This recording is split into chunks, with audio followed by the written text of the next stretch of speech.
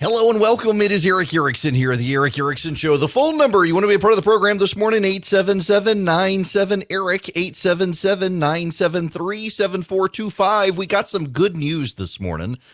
Sharon out of the gate, it looks like the efforts to bend the curve in Georgia actually are working. And there is data out there that suggests only 10 to 15% of additional people's behavior has changed, and that's actually a good thing. That's enough. The 10 to 15% behavior that's changed. A lot of people are already staying home. A lot of people are already doing what they were supposed to be doing, and it is a good thing that people are doing it. It is a good thing people are staying home. It has moved us now from approximately April 24th or April 23rd to April 20th in terms of getting over the hump and flattening the curve. And seeing the deaths in the state decline. That is a good thing. We should all be appreciative of everyone doing what they're doing, even as some refuse to do what they're doing or refuse to do what they should be doing. There's a church down in Statesboro today where several of the members have gotten arrested. They tried to gather, and the governor has been telling churches, you can meet. You can meet. The governor does not want to shut down churches, but he's been insisting that if you do meet, what you have to do is keep 6 feet apart. You must reduce the curve if you can. And so in Georgia, we now have 294 deaths. That's 3.89% of the people who have gotten infected have died. Let me give you the rundown for the state of Georgia right now. 7,558 total cases, 1,393 hospitalizations, 294 deaths. 1,053 of the 7,558 cases are in Fulton County. That's Atlanta. There have been 32 deaths there. In Dougherty County, 722 cases and 44 deaths. 600 in DeKalb County, 11 deaths. 517 in Cobb County, 26 deaths, 455 in Gwinnett County with 10 deaths, 254 in Clayton County with 9 deaths, 182 in Bartow County with 11 deaths, 181 in Henry County with 3 deaths, 163 in Carroll County with 4 deaths, 148 in Lee County with 13 deaths. The only other county with a double-digit death total is in Mitchell County, and that is 59 cases and 10 deaths, which is that's a disproportionately high number. Now, for those of you who don't know where Mitchell County is, that's Camilla, Georgia, down near Moultrie, south of Albany, and that explains it as well. That hospital system overwhelmed, and the Mitchell County, the virus spreading. You remember it got out in Dougherty County at a funeral. A preacher preached a funeral. He was infected and didn't realize it, and it spread into the community and just went wild. Now, Cherokee County has 141 cases, Hall County 138, Chatham 110, Douglas 105. Let me just give you the rest of the numbers here. I haven't done this in a while, just so you have a sense of how this is spreading now across the state. There are very few counties without cases. Sumter 90, Floyd 89, Forsyth 85, Rockdale 82, Early 81, Coweta 76, Fayette 74, Clark 72, Houston 70, Terrell 66, Newton 65, Colquitt 61, Mitchell 59, Paulding 57, Richmond 56, Muskogee 47, Crisp 46, Spalding 44, Bibb 42, Lowndes 42, Tiff 42, Columbia 40, Worth 39, Troop 36, Coffee 30, Barrow 29, Glenn 29, Thomas 28, Ware 28, Dooley 27,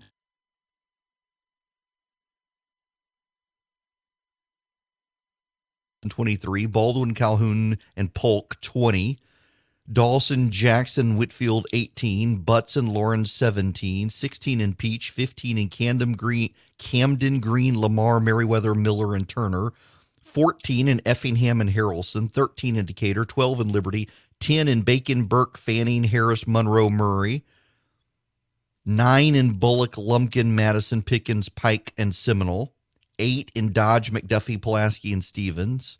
7 in Clay, Irwin, Schley, and Toombs. 6 in Appling, Ben Hill, Brooks, Catoosa, Jones, Morgan, and Washington. 5 in Baker, Johnson, Lanier, Lincoln, Macon, Talbot, and Warren. 4 in Berry and Chattooga, Grady, Jasper, Jenkins, Telfair, Webster, White, and Wilkes. 3 in Atkinson, Brantley, Charlton, Clinch, Franklin, Hart, Jefferson, Putnam, Rabun, Stewart, Tatnall, Taylor, Walker, and Wilkins. 2 in Banks, Candler, Chattahoochee, Cook, Elbert, Emmanuel, Gilmer, Habersham, Hurd, Marion, McIntosh, Screven, Twiggs, Wayne, and Wilcox. 1 in Bleckley, Crawford, Dade, Eccles, Jeff Davis, Long, Oglethorpe, Quitman, Towns, Trutland, Union, and Wheeler, and then 309 in unknown. And I've tended to stop doing that because now basically it's all over the state. It to some degree is more helpful to describe where the virus is not as opposed to where the virus is, except for the fact that the county by county audit numbers are troubling in some aspect in just the widespread parts of the state. But also it is worth noting that even in rural Georgia now, they're starting to see this outbreak. There are now just 5 counties in the state that don't have it. Taliaferro County, and I've been pointing out that Taliaferro County doesn't have it. It's surrounded by counties that do have it, except to the south. Hancock County doesn't have it as well. Or Glasscock County, Evans County, and Montgomery County, south of I-16. Neither of them have it. But those 3 in that pocket, Taliaferro, Hancock, and Glasscock counties, right there around I-20, just to the east of Lake Oconee, the Sparta, Crawfordville, and Gibson areas have been without it. And I was actually talking yesterday to an epidemiologist who actually said that the odds are that the virus is there, but the testing capacity is not there to detect the virus, that they expect now these areas probably will light up eventually with the virus. But right now, people are doing what they need to be doing, even in those parts of the state, and that is a good thing. That is a very good thing. Now, I also want to note this morning as we get started, a giant of the Georgia legislature has passed away. Jack Hill, who was the chairman of the Senate Finance Committee, from the Reedsville area. That is Tatnall County. If you don't know where Reedsville is, if you know where the Altamaha River is, it is Tatnall County borders that. Reedsville is just to the east of Vidalia and Lyons. It is south of I-16. If you know where Metter is, you drive into Savannah and you know where Metter is. Just south of Metter is Tatnall County. You go due south from Metter and you hit Reedsville. It's the next big town over, really. And he was just a giant in the state legislature. He was the chairman of the Senate Finance Committee, and he was the guy who knew down to the penny where all the money in the state was going and where all the money in the state was coming from. At a time of budget deficits in Georgia and shortfalls in revenue, losing him is going to have a big impact on the state.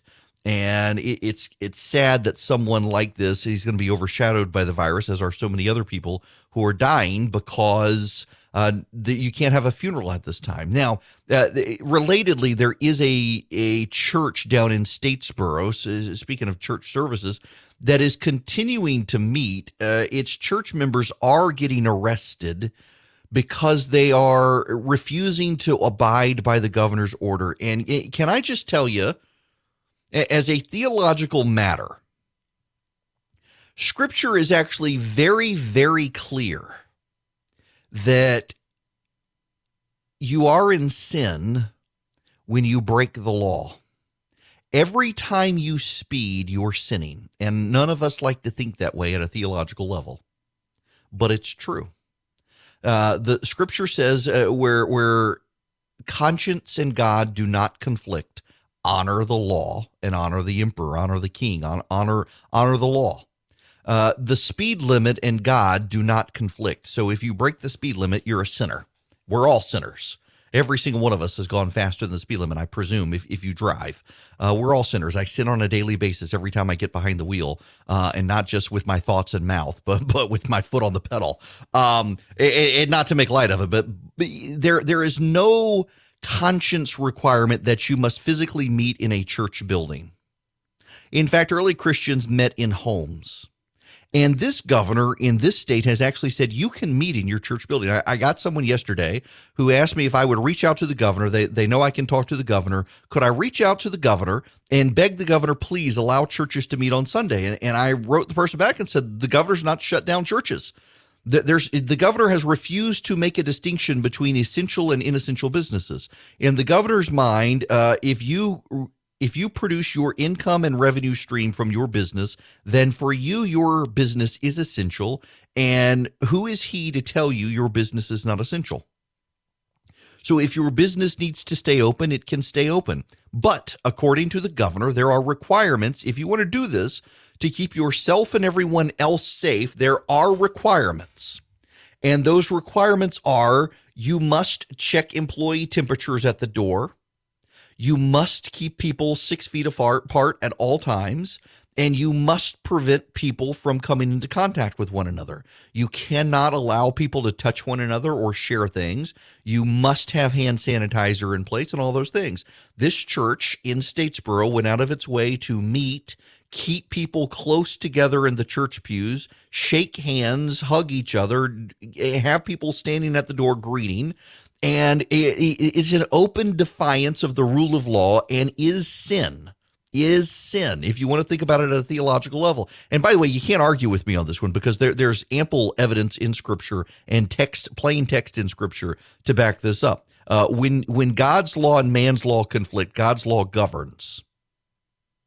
But when it comes to actually meeting in your church building, there is nothing that requires a physical church building. And in this case, in this state, the governor has said you can go into that building and you can worship. He's not even preventing you from doing that. If you want to go to your church on Sunday and worship, you can do it according to this governor. But every single person has to sit 6 feet. Actually, technically, it's every group of families must sit 6 feet apart. So all the people in one house can sit together on a single church pew, but they must be 6 feet away from every other family in that church. And if you can pull that off, go meet on Sunday. I would actively discourage you to, but under the rules that the governor's put forward, you could do it. And the fact that there are people who don't even want to do that they are so selfish and prideful themselves, treating their church building as an idol, really says more about them and frankly, their lack of faith than it does anything about the governor or the state. And there is the taxing of resources ultimately. And again, we can give you a real world example from here in Georgia. Let me give you the totals again for a couple of areas.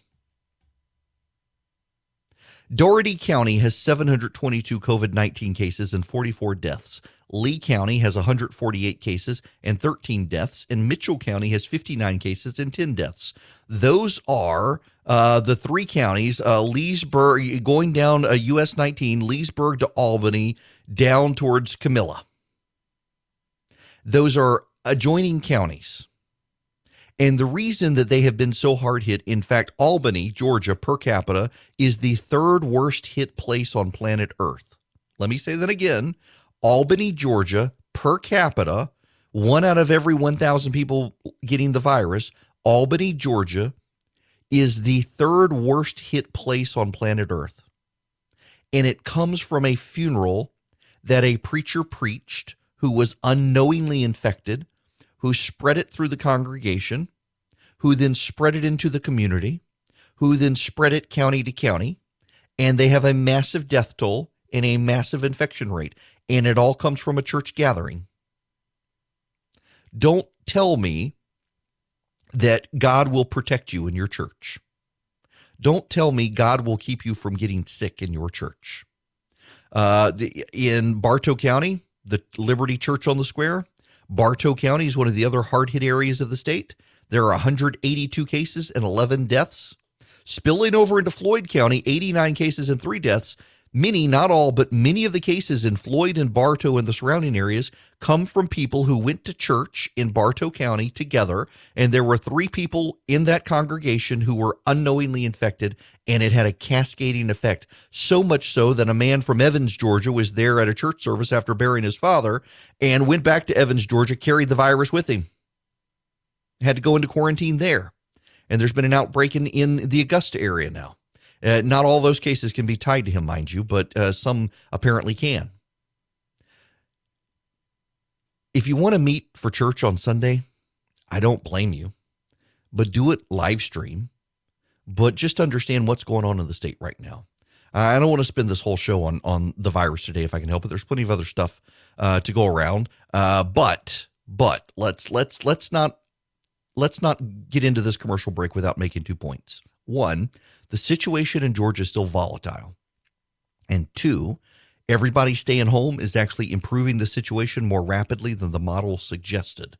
So still, stay home. Now, what about that supply chain and the toilet paper? Let's talk about that when we come back. All righty. Now that I've broken down the data and everything else for you, can we move? There is still virus stuff we got to deal with, but there's other stuff as well.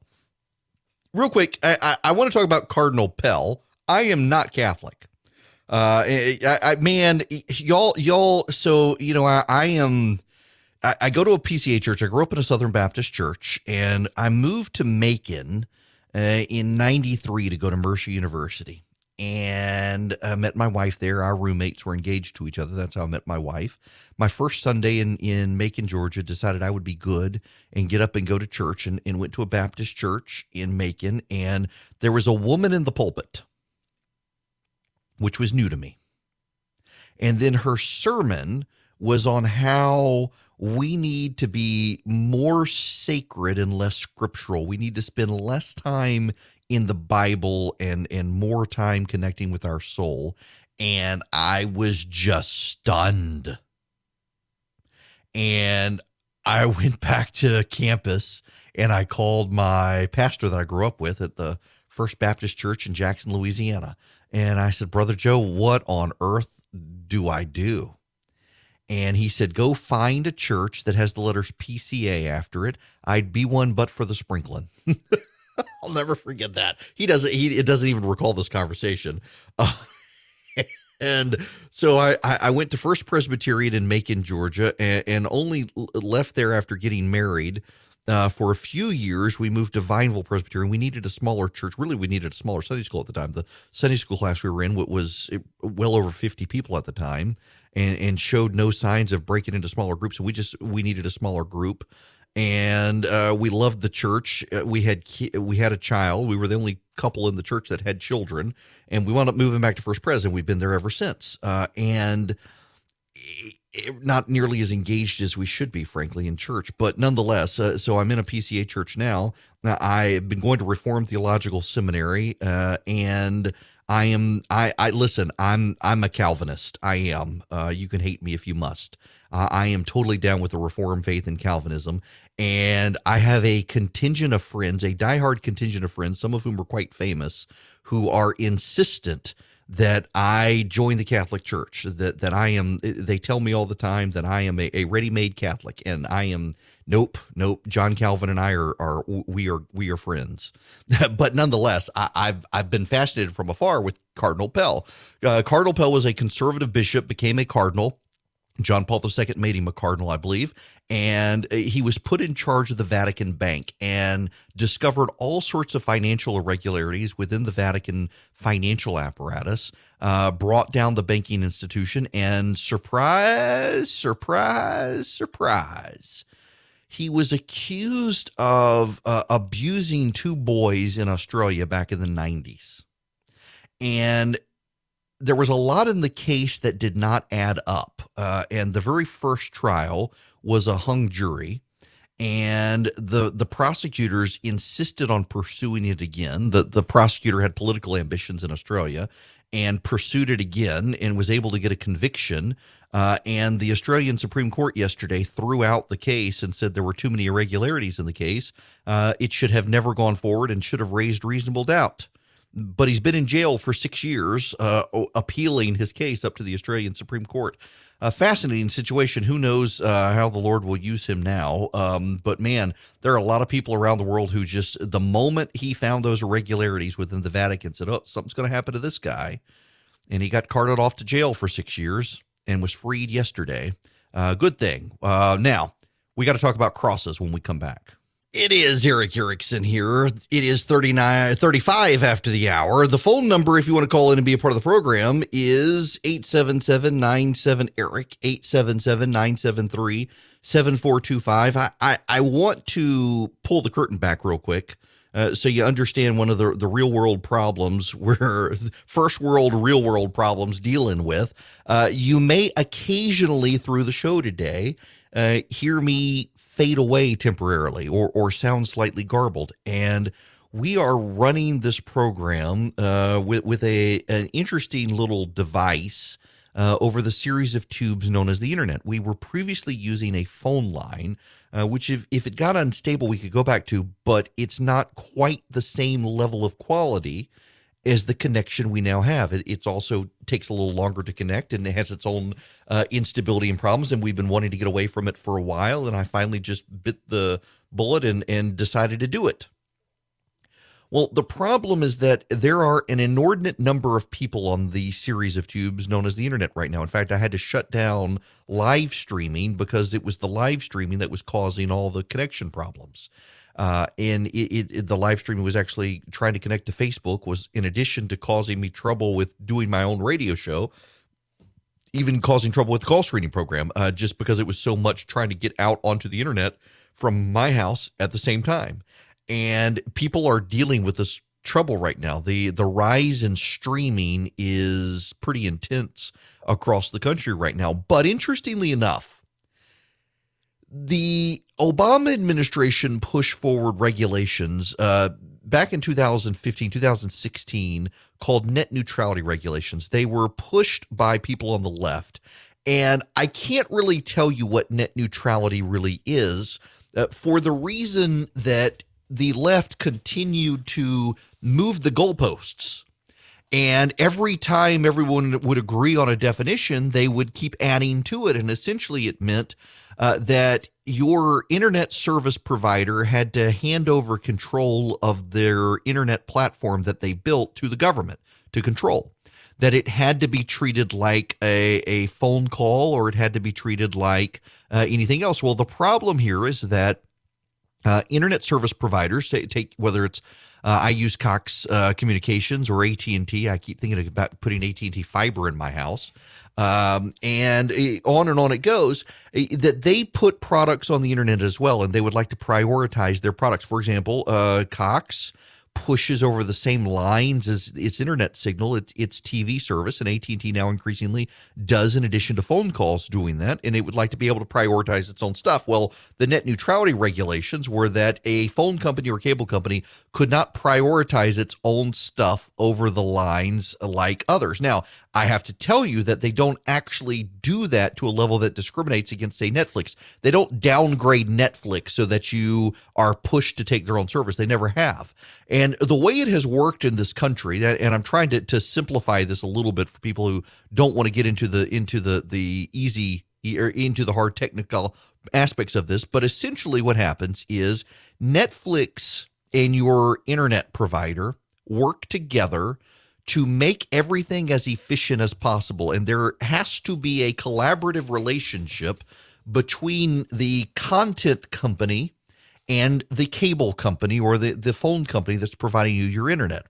So, for example, Netflix works as efficiently as possible to make its product move over the internet as quickly as possible, routing it in different ways. In fact, you can take 1 second of a TV show, that 1 second can be routed from 5 different locations around the world coming together at the end at your TV screen so you can see it. And the different packets of information route differently to make everything more efficient. Well, contrast us with Europe. In Europe, they embraced net neutrality, and in Europe, it essentially required that the cable or the internet providers not discriminate between their content and the content providers, between YouTube, between Google, between Netflix, between Apple, and the like. The result is that in Europe, the content providers had no incentive to have to work to make things transmit as efficiently as possible because there was a mandate that your internet company treat everything equally. So in this country, there is no mandate. So if Netflix, Apple, Google, Facebook, you name it, become inefficient in the way they transmit data, then your phone company, your cable company, wherever you get your cable from, can degrade their service on their lines. In Europe, they're not allowed to. So the net result is that internet traffic in Europe moves much more inefficiently than here. In addition, in Europe, more people live in cities than here. There are way more people spread out in this country. So in Europe, you hear all these, and in Japan and South Korea, you hear all these really impressive statistics that they have way faster internet. Well, of course they do, because you've got thousands more people per square mile there. It's easier to string very fast internet in urban areas than it is to go into suburban, exurban, and rural areas in this country. But what is the result now? Well, as we are in this global pandemic and people are sheltering in place around the world, Europeans are having way more internet instability than in this country. We're having blips. It is certainly slow in parts of the world. It is certainly slow in this country. Last night, my kids kept asking me, what is going on with what's going on with the internet? Why is it so slow? Well, it's because there are thousands of people in our area now streaming internet content. And as a result of that, it's slowing things down. But it's not nearly as bad as what other parts of the world are experiencing right now. The slowness in Europe in particular is super intense right now, as opposed to here. So it is a good thing that we don't have the net neutrality regulations. The Trump administration came in and rapidly repealed the net neutrality regulations, and it has helped tremendously. And in fact, major Democratic policy experts are walking away from the idea of net neutrality, see now how it's working in Europe versus here. And that's a good thing. Now, the agitators will always agitate, and the agitators want your internet service provider to be treated as a regulated utility, which would be a bad thing because it would hamper all sorts of innovation. But nonetheless, there you have it. Now, I want to spend a moment updating you on the cross story, because it is a level of aggravation still for me, but nonetheless. On Saturday, if you weren't here yesterday, you missed the story. On Saturday, I bought a cross for my yard. There are two brothers, teenagers, who are making crosses in Middle Georgia as part of a Faith Over Fear campaign. It's become a nationwide campaign. Here in Middle Georgia, a number of people have been making crosses. These two brothers have been making crosses. The cross is about 7 foot tall, 6.5 to 7 feet tall, and they're putting them out around the area. They're selling them for $20, and the proceeds are then going to buy snacks for doctors and nurses at local hospitals. So it is a good charitable endeavor. People can't go to church for Easter or for Palm Sunday for that matter. And so people's yards are getting decorated with crosses, and people are breaking out their Christmas lights. They're wrapping the Christmas lights around the crosses. The light shines in the darkness, Scripture says. The darkness shall not overcome it. And at a time of global pandemic, people are keeping these crosses turned on in their yards. The crosses are shining everywhere, brightly. They're pretty. And I put one in my yard on Saturday, and I put a picture up Saturday night on Instagram. And it turned into a thing. I woke up Sunday morning, and Newsweek ran a story. The headline was that I was being criticized for putting a burning cross in my yard. Yeah, you heard that right. Newsweek ran a story on Sunday morning that I had put a burning cross in my yard, because I put a cross in my yard and wrapped it in Christmas lights, like several of my other neighbors had done and several of the people in other neighborhoods had done, to represent the light shining in the darkness that the darkness could not overcome. I have been subjected in the last 48 hours to just extraordinary hate mail from random trolls on the internet. It has overwhelmed my email, comments and direct messages on Instagram, people sending me messages on Facebook and Twitter, just vile stuff, accusing me of being in the Klan, burning a cross and the like. Well, we already had a number of people in our neighborhood who were doing it. And by the way, it's multiracial, it's multi-ethnic, black families, Hispanic families, Asian families, Indian families, all of whom are Christian, all of whom celebrate Christmas or celebrate Easter. And in the last 24 hours, a buddy of mine in my neighborhood texted me and said I needed to go out and drive around the neighborhood. And so I did. And there are now at least 36 crosses in the neighborhood. There had been about a dozen to a dozen and a half, so around 16, 17 crosses. And now they're close to 40. Next neighborhood over has done the same thing now. People putting crosses in their yard, wrapping them in Christmas lights for Easter, maybe for longer. As long as we're all stuck inside, might as well let them shine bright at night. But it's been deeply encouraging. The neighbors have them. All the neighbors now have them. One of my neighbors actually put one up and said she can't get into her storage unit to put her Christmas lights up. So it's there, but there aren't lights on it. But most everybody has them wrapped in Christmas lights, and it has become a thing. And it has been encouraging to see. It has been encouraging. There is the scripture, going back to the Cardinal Pell story, being released from prison in Australia 6 years after being jailed and now having his case thrown out. There's that scripture, Genesis 50:20. You meant it for evil and God meant it for good. Joseph's brothers sold him off into slavery. They were jealous of him. Had he not been sold off into slavery like that in the way it was, he would have never found favor in the eyes of Pharaoh. He would have never been put in a position where he could have moved his family from the Holy Land to Egypt for protection during a famine. And God meant it for good. And there are so many stories like that. For example, in New York City, Samaritan's Purse has been setting up a field hospital in Central Park. Gay rights activists are opposed to Samaritan's Purse. It is the ministry now run by Franklin Graham, Billy Graham's son. Franklin Graham has become a bit of a partisan for the president, and the left is very aggravated with him, and gay rights activists in particular are deeply, deeply upset with him, because Samaritan's Purse requires those in management positions there and who work with Samaritan's Purse to maintain biblical orthodoxy on sexual relations. No sex outside of marriage between a man and a woman. Transgenderism is a world-oriented thing, not a God-oriented thing. And so gay rights activists have been calling on the mayor and the health commissioner and the city council of New York to drive Samaritan's Purse out of the city. Now, I want to put this all in perspective for you. New York City is in a major pandemic with massive loss of life. More than 50% of cases in this country are in New York City, and the hospitals are maxed out there. And here comes a charity, a Christian charity, with doctors and nurses and supplies, and builds a field hospital. The American media criticizes it.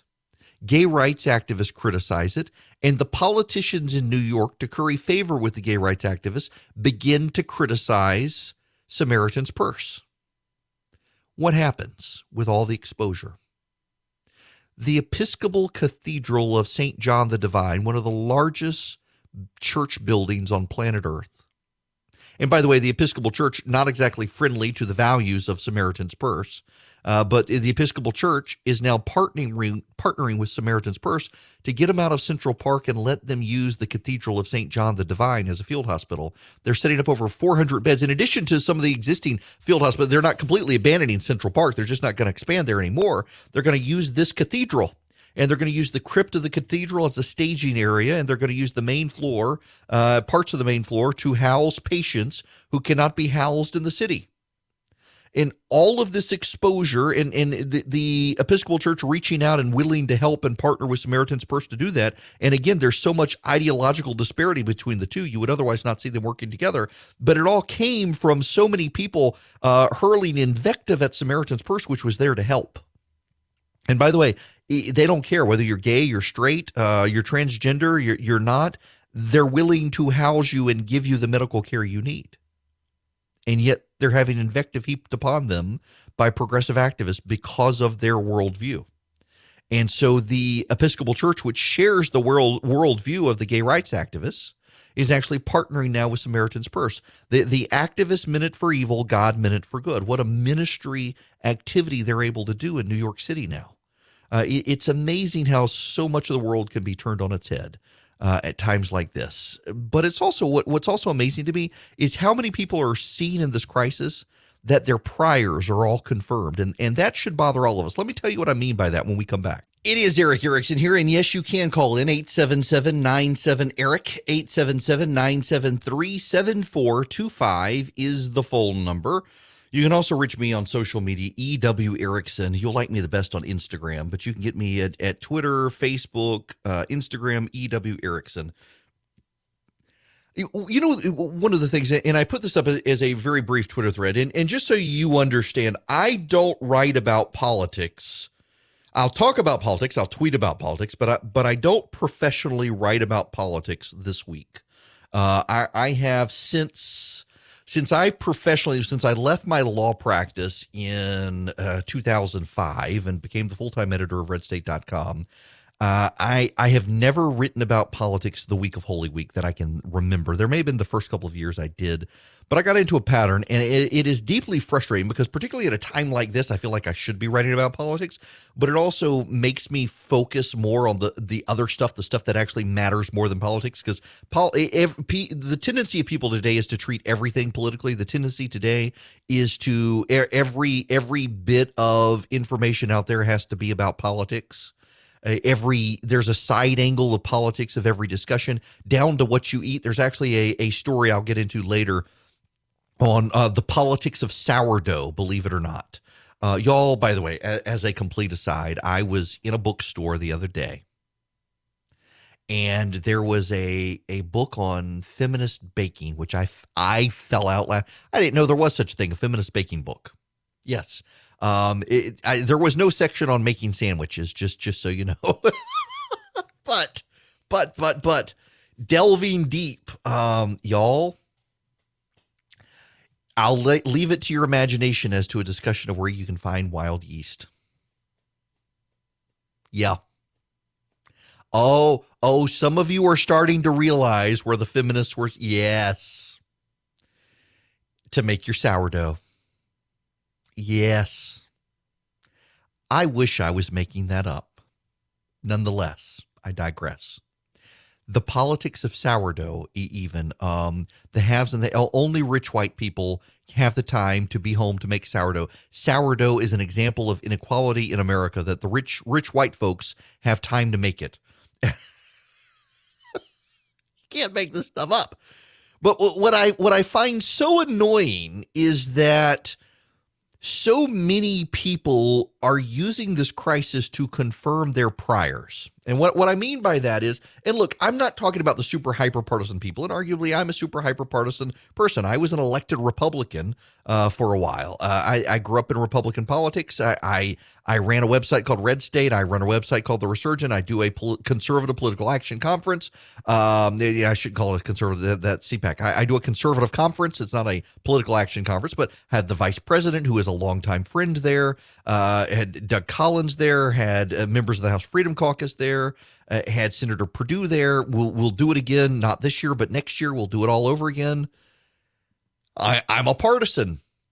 But what I find notable about this crisis right now is how so many people who claim not to be partisan, but are using this crisis to confirm all of their priors. What I mean by that is we should all be able to acknowledge that Donald Trump closing travel with China actually was a good thing, and it did buy us time, even as the experts disagreed. And the Democrats were accusing him of racism, and Joe Biden was accusing him of xenophobia for doing it. It was a good thing. It was worth him doing. At the same time, the president should have been beefing up the supply chain, knowing it was going to be a problem. Peter Navarro had a memo out in January saying there could be 500,000 Americans dead, and we needed to boost our domestic supply chain, and the president didn't. That was wrong. It was right for the president of the United States to reassure people that this was not going to be bad, to try to get people to not panic, to try to get people to stay calm. It was right for him to do that. It was wrong for the president to be so dismissive of the virus that he planted a seed within so many people that this is all a scam, this is a media-generated creation. He could have done a better job in that regard. There are rights and there are wrongs, and we should be able objectively to acknowledge those things. But there are people I see who claim to be objective on social media, particularly on Twitter, who claim to be objective, and all of their priors have been confirmed by the crisis. All of those who claim to be objective and, like the president, claim there's been nothing done wrong. Nothing at all was done wrong. Everything is right. And there are those who hate the president who cannot acknowledge that the president did anything wrong. Everything is bad. Everything is wrong. The president did nothing good. When you are confronted by, none of us are ever always right. And it pains me to say that. But none of us, even our wives, none of us are ever always right. And when you see people who are convinced in crisis and a time of testing that everything they've ever thought and said was always right, and the other people are always wrong, that actually speaks poorly of that person and not of the other person. And I'm seeing a lot of that on social media, a lot of the supposed experts and the objective people out there in punditry, the ones who try to claim some level of objectivity, who are just as big a partisan hacks as everyone else. And it's on the left and the right. It's not just the left and it's not just the right. And it's also telling, I put this up, and how many people on the right and the left are pointing fingers at each other. It is a terrible problem across the board right now. Hello and welcome. It is Erick Erickson here, the second hour of the show. How you doing? We got all sorts of stuff to cover today. We'll get into the Roosevelt. I know a lot of people have been asking about this USS Roosevelt situation. We'll get to it. The phone number, if you want to call in, if you want to weigh in on anything, you want to ask any questions, 877-97-ERIC, 877-973-7425. I got a sponsor, a new sponsor, and I'm actually excited about them because they're actually a household product in our house, as a matter of fact. And I love them dearly. I love the company. It is a local Georgia company. It is Mrs. Griffin's barbecue sauce. Griffin's barbecue sauce. In all seriousness, they are a mustard-based barbecue sauce. They're low in sugar for those of you who don't want a super sweet barbecue sauce. They're all over at all the Krogers. They're at the Walmarts in Macon and South Georgia. They're at all the Winn-Dixies. They're at Bi-Lo's. They're at Piggly Wiggly's. They're at all sorts of thousands of independent grocers. They are the oldest barbecue sauce in the United States that is still in production, available for sale. And they're a Georgia-based company, and you may not have heard of them. But again, 85 years old. They've been making this for that long and selling it. They are made in Georgia. MrsGriffins.com is their website, MrsGriffins.com. And they're offering a great deal right now. Go to their website, MrsGriffins.com, for their 85th birthday. You buy two, you get a third one for free. And again, it's good stuff. If you want a sense of it, in my house, if you're from South Georgia, you're familiar with this type of recipe. It mustard-based, a barbecue sauce, and my wife basically pours it over pork chops, bake it in the oven, and you do it really low, like 250, 275, and an hour and a half, 2 hours later, you get these pulled pulled pork within barbecue sauce from pork chops. It's fantastic. It's a preferred meal at our house all the time. I'll send out the recipe, but you need to go to MrsGriffins.com, and thanks to them for sponsoring. It was very kind of them to do. I'm happy to support a local business, and they wanted to step up and do advertising, and I use them in the house anyway, and I can guarantee you in the supply chain, they're available because I've seen them in the store, and I know they're driving around stocking the shelves themselves, unlike some of the national chains. I went to Publix the other day. They were out of Heinz ketchup. Completely sold out of Heinz ketchup, of all things. And I went to the Kroger. If you're familiar with Macon, went to the Kroger on Zebulon. They were as well. Gone. And I'm sorry, I don't use Hunt's. My wife and I fight over ketchup. I use Heinz. I couldn't care less about John Kerry and Teresa Heinz. Heinz ketchup is the only decent ketchup in the world. I don't understand when you go to a fancy restaurant and they try to duplicate Heinz ketchup. It is garbage. Just get me Heinz ketchup. Leave the bottle on the table. I don't need the little thing. The annoying trend for me are the restaurants. I use a lot of ketchup. I like ketchup. Ketchup is my preferred condiment. My daughter as well. And I do not understand the restaurants that want to give me a little dainty little cup of ketchup. I want the bottle. Give me the bottle of ketchup, and it needs to be Heinz, not that Sir Kensington crap or Hunt's or the generic ketchup. Nope, I want the good stuff, and the good stuff is Heinz. I didn't intend to start a monologue on ketchup this morning. I'm just saying. And thank you again to Mrs. Griffin's barbecue sauce. Go find it at your local grocery store. I'll send you some recipes. It's good stuff. But But I do want to talk about the supply chain. I saw Abby, the PD in Athens, who, believe it or not, I have to remind her, she technically is my boss for this radio program. The Athens, WGAU in Athens is our flagship station for this program. And we put it together working with Pete and Abby in Athens, getting it out the door. And I saw she liked my tweet last night on the supply chain because, y'all, I've been telling you the supply chain is fine.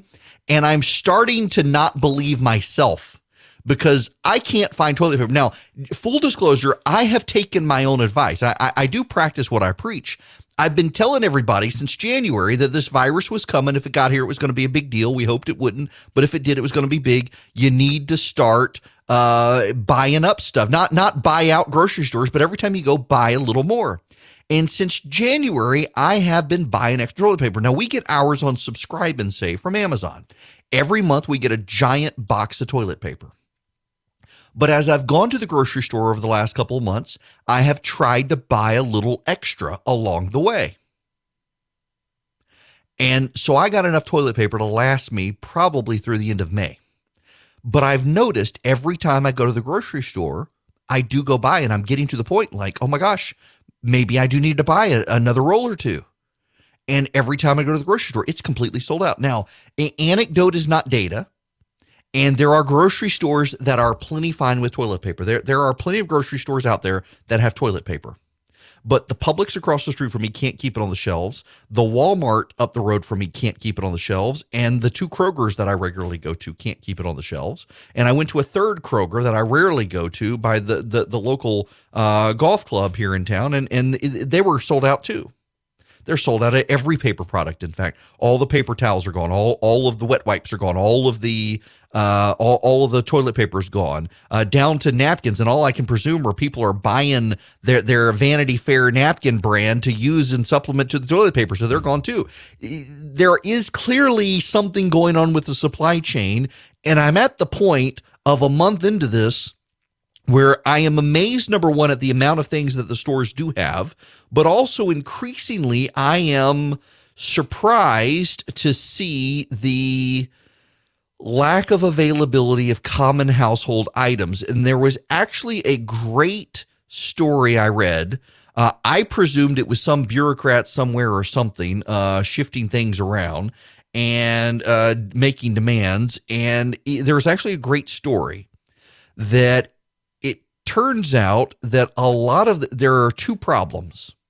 The one problem is that because so many more people are home right now, there actually is a greater need for toilet paper in houses, but also a lot of these companies that make the consumer-facing toilet papers also make a lot of industrial paper products, and they've ramped up the industrial side of things right now to help hospitals and others at the expense of consumers, which is fascinating. It actually is. I actually am an opponent of price gouging laws. I think price gouging laws are bad because I assure you, if a roll of toilet paper right now were $10, they would still be on the shelves at all your local grocery stores. And anyone who needed toilet paper would be able to buy a roll of toilet paper and would probably conserve it way more than just yanking on the roll, getting a big wad of it and wiping their butt, which you'd be surprised at the number of people who apparently do that. There is data. Don't ask. I did not survey. Nope. It's out there. Just, you can go find it yourself. Nonetheless, you get my point. Prices go up. Consumers restrain their spending. How many people have hoarded toilet paper and paper towels? The reports that have come into this very program from people all over the state of Georgia is phenomenal. The number of people who have called this program in the last month, seeing people carrying out large shopping carts full of toilet paper and paper towels or 2-liter bottles of Coke and things like that. If the toilet paper price was allowed to rise, you wouldn't be seeing this. You know what prices are allowed to rise? Meat prices. Meat prices have gone up. The price for ground beef has gone up. The price for chicken and pork have gone up. And they've gone up pretty significantly in the past 2 weeks. And do you know what? When you go to your local grocery store, what can you find right now? Meat. The meat is there in most cases. Not all of it. I was looking for brisket the other day and was thinking, man, is this pandemic? And then it hit me out. Passover's next week. Jewish people have the greatest meals for Passover. You Christians and I don't like ham. And you Christians and your ham should be like the Jews and do brisket. It is way better, way tastier. Matzo ball soup and brisket is one of the greatest meals you will ever have on planet Earth. And instead of this ham, I'm not a ham eater, and my wife loves it. I'm just not a ham eater. But nonetheless, you can't find brisket right now, and that has nothing to do with pandemic. It has everything to do with Passover, which is acceptable to me. But you can't find toilet paper because people are hoarding it, and they can't jack up the price. And if they jacked up the price, you would be able to find toilet paper at the grocery store right now, along with the rest of us. There is clearly a supply chain issue with some of this stuff. I was talking to a friend of mine last night, and she said at her grocery store, she hasn't been able to find heavy cream anywhere. She lives in the northern Dallas suburbs in Texas. Cannot find heavy cream at any location.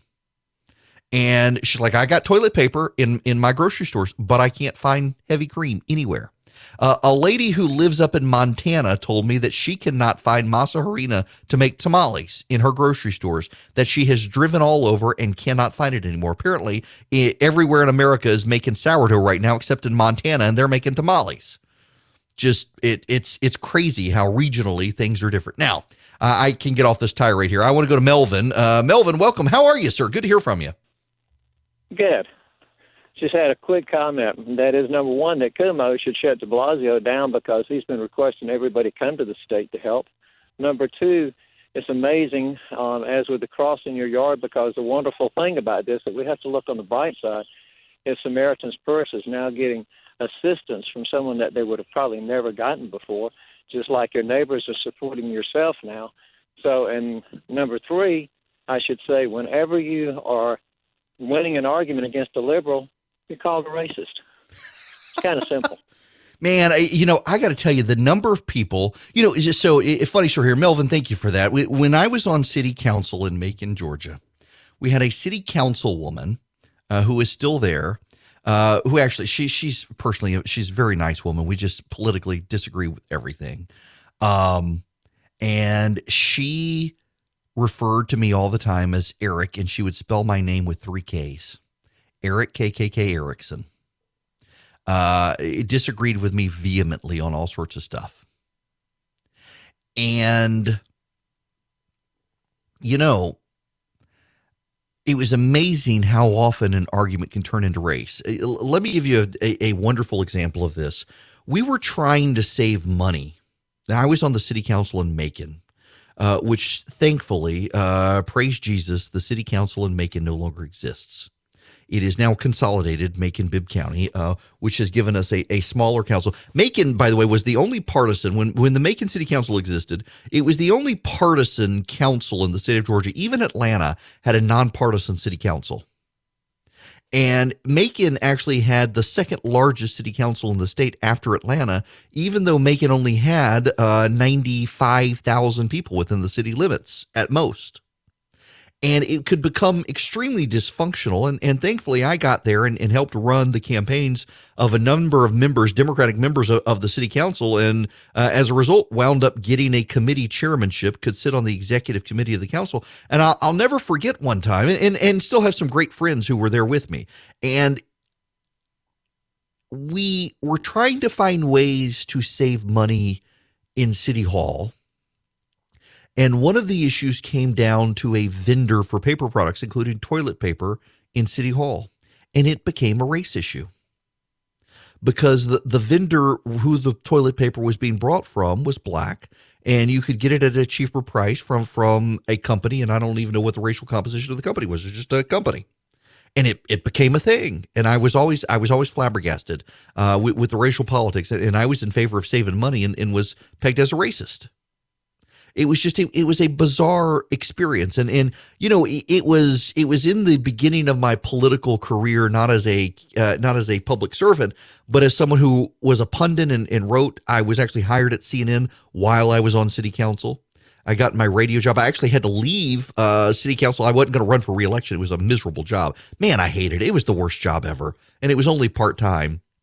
But I was going to serve out the term, except I got a job in radio, and the radio company would not allow me to be an elected official and on radio because there are FCC rules regarding elected officials and radio airtime, even though I would have been outside the area. They didn't want it. They didn't want the hassle, so I had to step aside, which was fantastic with me because I was ready to be done anyway. I was missing a lot of the meetings because I was traveling so much for TV and CNN.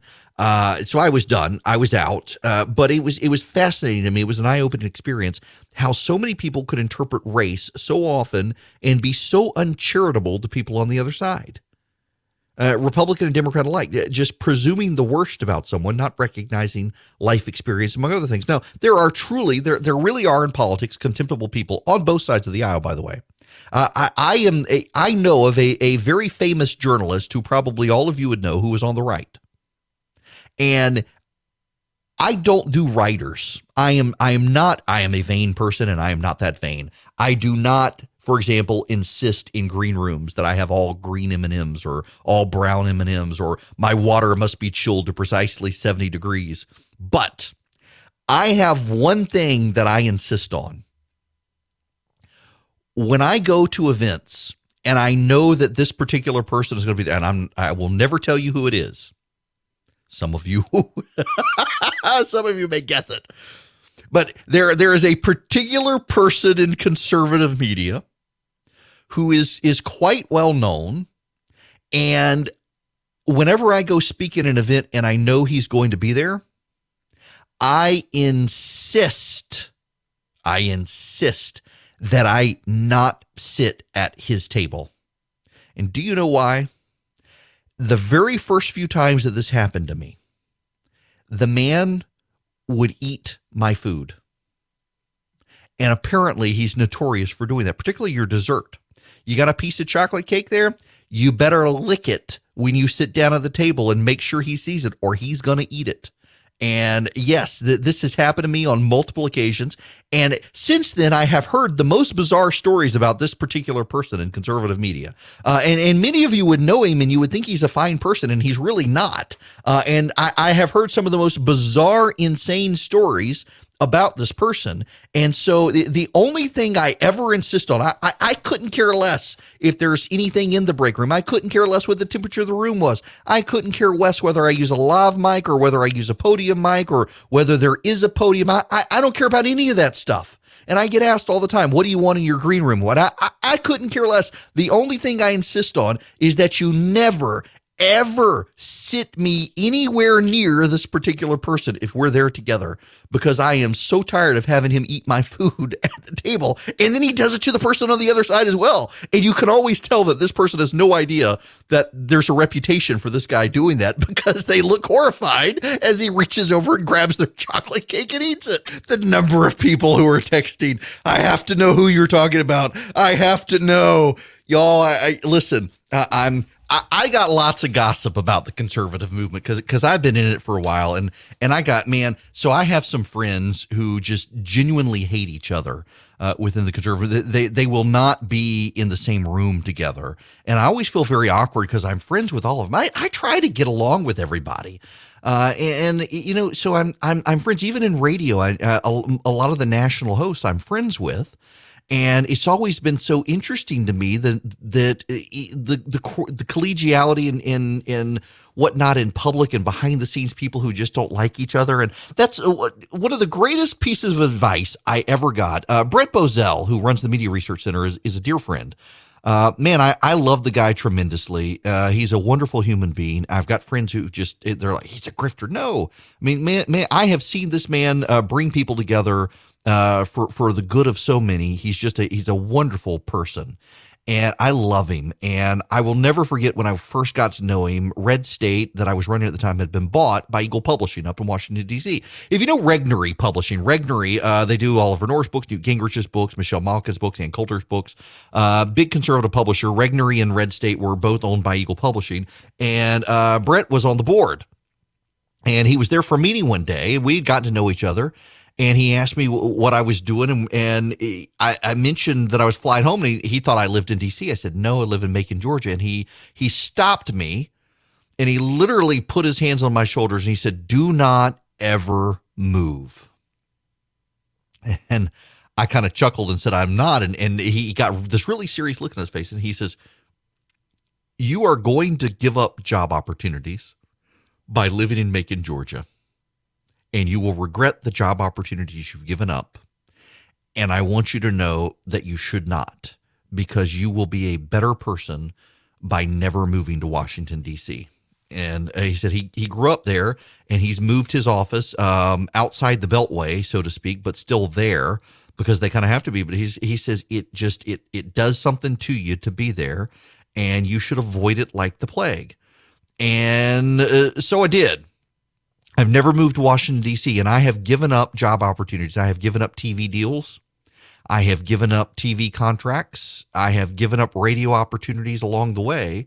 And I never have really regretted it, because I would have regretted it. And there are times I think, man, I could be further along in my radio and TV career right now had I taken those opportunities and moved my family. But they would have been miserable, and I would have been miserable. And so I get to be a part of the conservative movement, but also not living there. And I really owe that to Brent Bozell for encouraging me not to do that. He's a great guy. But along the way, I have accumulated just impressive amounts of gossip within the conservative movement. Some of it thanks to him filling me in on details about stuff. It's just been wow. But that one guy, nope, he will eat your dessert if you sit next to him.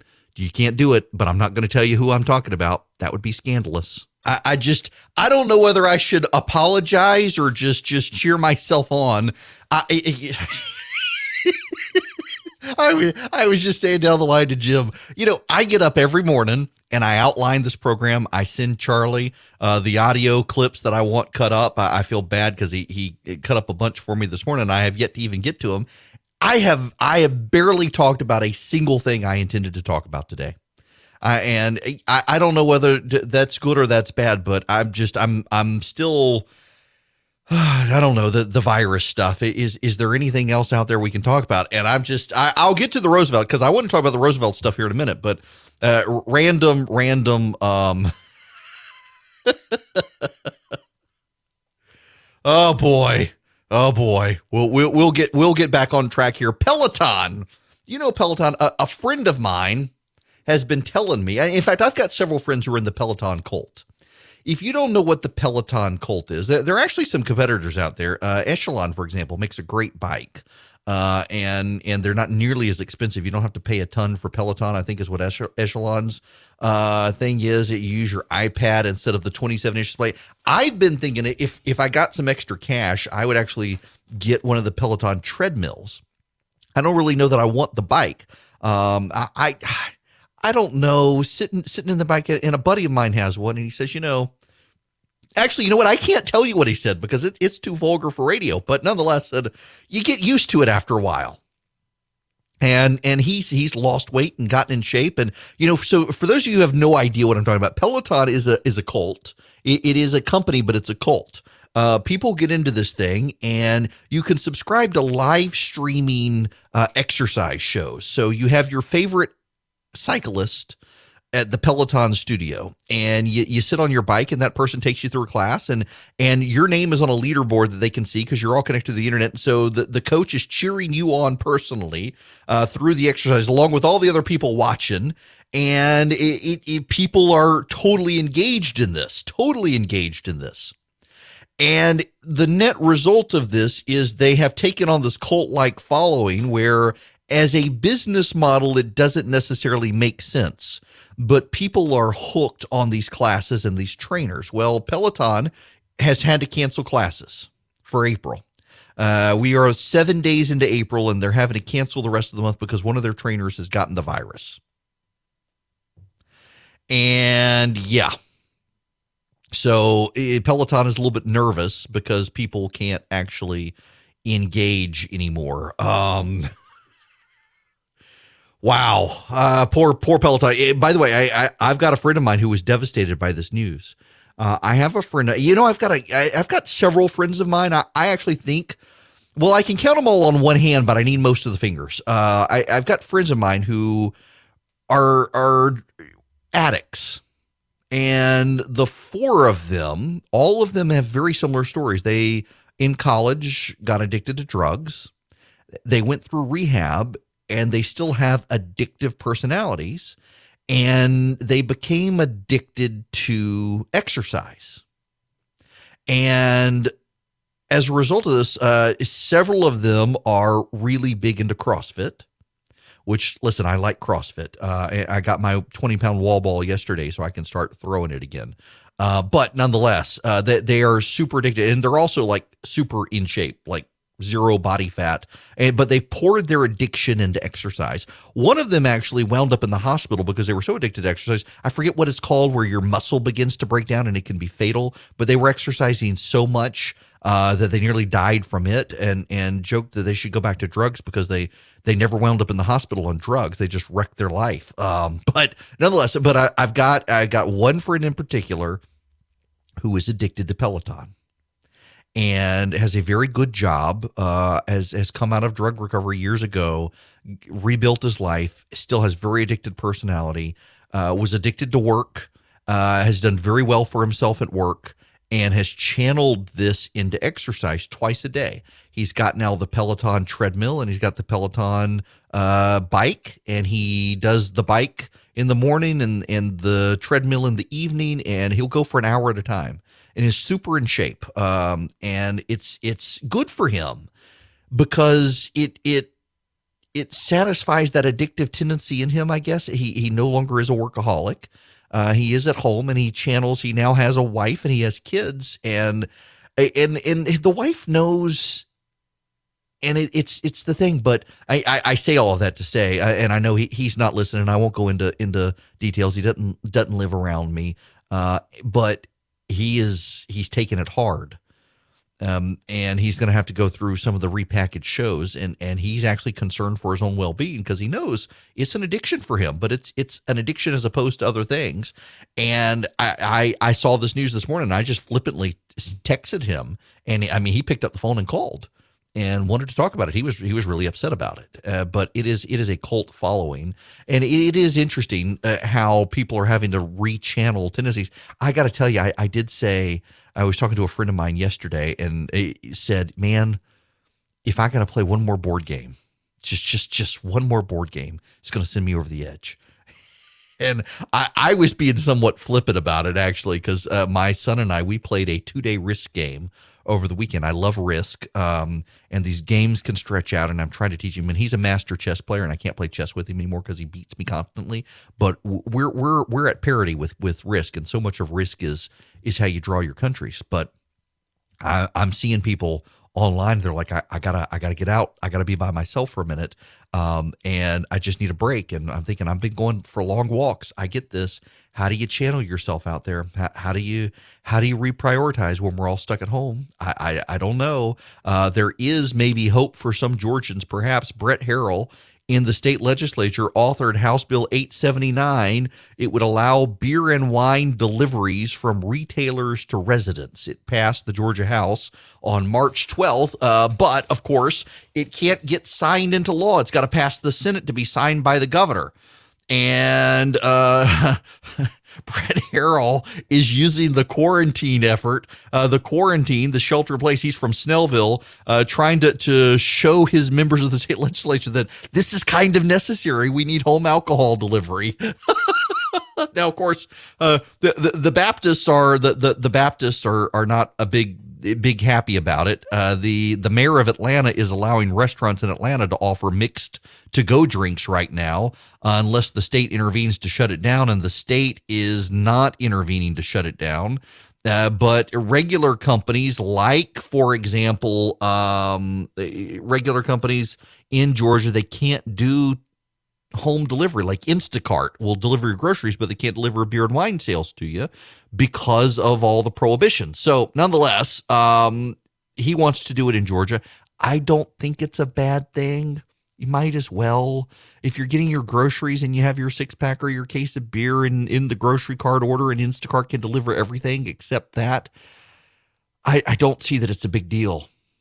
And I was telling a friend last night, I'm beginning to believe that the legalized marijuana people are responsible for the shelter-in-place order, because after a few more games of Monopoly, there are going to be a whole lot of people who decide they got to do something other than kill their liver to survive to survive the shut-in. By the way, that reminds me. Speaking of companies doing things, Buckhead Meats is a company in Atlanta. And you probably know Buckhead Meats because in not just the metro Atlanta area, they reach down into middle Georgia and North Georgia as well. They provide a lot of the meat for a lot of the high-end restaurants in the state. Outside of the Savannah area, you go down towards Macon and you go up to Dalton and out towards Athens and over towards Carrollton. If you've got a high-end restaurant, the odds are they're getting their meat from Buckhead Meats. It does not sell to consumers. Give you some of the Metro Atlanta restaurants I know that use them. If you know who Ford Fry is, I actually wrote a check to Ford Fry's company's nonprofit. They're trying to keep their payroll going. And I want to make sure these restaurants are there when we can go back. Superica, Beetlecat, Marcel, The Optimist, JCT Kitchen. Those are all Ford Fry restaurants in Atlanta. So I sent some money just to be able to make sure they can keep their payroll going and everything else. And just because I want them there when I go back. But also you've got Ruth Chris's, you've got Morton's, you got Fleming's. All of these steakhouses and stuff, they do chicken, they do beef, they do fish, they do shrimp, ground beef, and they do not sell to consumers. Well, they do now. Their offices are actually down by the airport in College Park. They got a great big facility. I was offered we were negotiating. We were talking about doing a pilot video project for a cooking show. I've always wanted to do a cooking show. I love to cook and would love to do a cooking show where you bring in people who you may not agree with politically and you have a conversation about non-political things so people can see that the person at a time all partisans tend to dehumanize the other side. Show that you can have a meaningful, connecting conversation about life with the person on the other side that does not involve politics. You steer it away from politics, and you cook together. I'm a big pro. This is why I like to send out recipes. I'm a big believer that the more people break bread together, the more they're able to build strong community together. And so we should, all of us, in ways big and small, be breaking bread together when we can outside of quarantine. So I wanted to do this cooking show, and Buckhead Meats has this huge facility down south of the airport, and they've built kind of a studio setup in it so people can come in and do demos of the different recipes, but also you can do with filming so big in Atlanta now, you can do that. So Buckhead Meats was the place we were going to go. I've always wanted to go down there. It's got a fantastic reputation. It got bought by the Cisco Corporation back in the 90s, but has kind of run its own thing in the Southeast, providing all these restaurants. Well, because so many restaurant orders are down, they've decided to open up to the public right now. So you can drive to Buckhead Meat and you can stock up on high quality beef and chicken and seafood and pork and duck. Even they've got duck, head-on duck. The head-on duck is $5 each, which is crazy to me. You can buy a 10-pound box of strip steaks or pork chops for $35 and 10-pound packages of stew meat, beef for $20 and pork for $10. That's just crazy. You can also get a premium steak kit with 4 certified Angus beef choice fillets, 2 prime strips, and 2 prime ribeyes for $125. That's a phenomenal deal. And I've been wanting to go do it, and now they're open to the public. So if you want to drive to College Park and get yourself high-end restaurant-style meat, you can go do it. And this is I bring up the story. I have spent way too long on it. I'm a terrible host this morning. But the reason that I spin this and talk about this is the amount of innovation that's happening in restaurants around the country right now. Not just restaurants, but the suppliers to restaurants is actually pretty profound. For example, there are a number of companies out there. I mentioned the supply chain and the lack of toilet paper in your grocery stores. There are companies out there and divisions of companies like Kimberly-Clark and Georgia Pacific and James River that have industrial manufacturing capabilities that specialize on industry and restaurants. So for toilet paper for restaurants and stuff, they have particular brands that they sell to restaurants. Well, now they are pivoting, in addition to trying to help hospitals and stuff, some of them are pivoting their supply chains to get back into the consumer market in ways they haven't been, to be able to replace the supply chain. which is a good thing for all of us. We all benefit by them doing this. But then you've got companies like this one, Buckhead Meat, that never has been open to the public. In fact, its entire business model is designed around not being open to the public, the exclusivity of restaurateurs. And now they're shaking it up to be able to do that. We're seeing that. And this goes back to the whole alcohol delivery program as well. The demands within quarantine are making people's beliefs be questioned. The ideas that people had in place before they were supposed to shelter in place are different. In fact, I got to tell you, I've seen more and more stories out there about gun sales among people who are not Second Amendment advocates, the people who never thought they would need it and now suddenly realize, I may be responsible for protecting my family. We are sheltering in place in a part of the country that is not the safest. We can't get out of our houses, particularly in California. And so suddenly there are a lot of people who have never been Second Amendment advocates who suddenly are Second Amendment advocates because they realize they're kind of on their own for protection. They got to do it.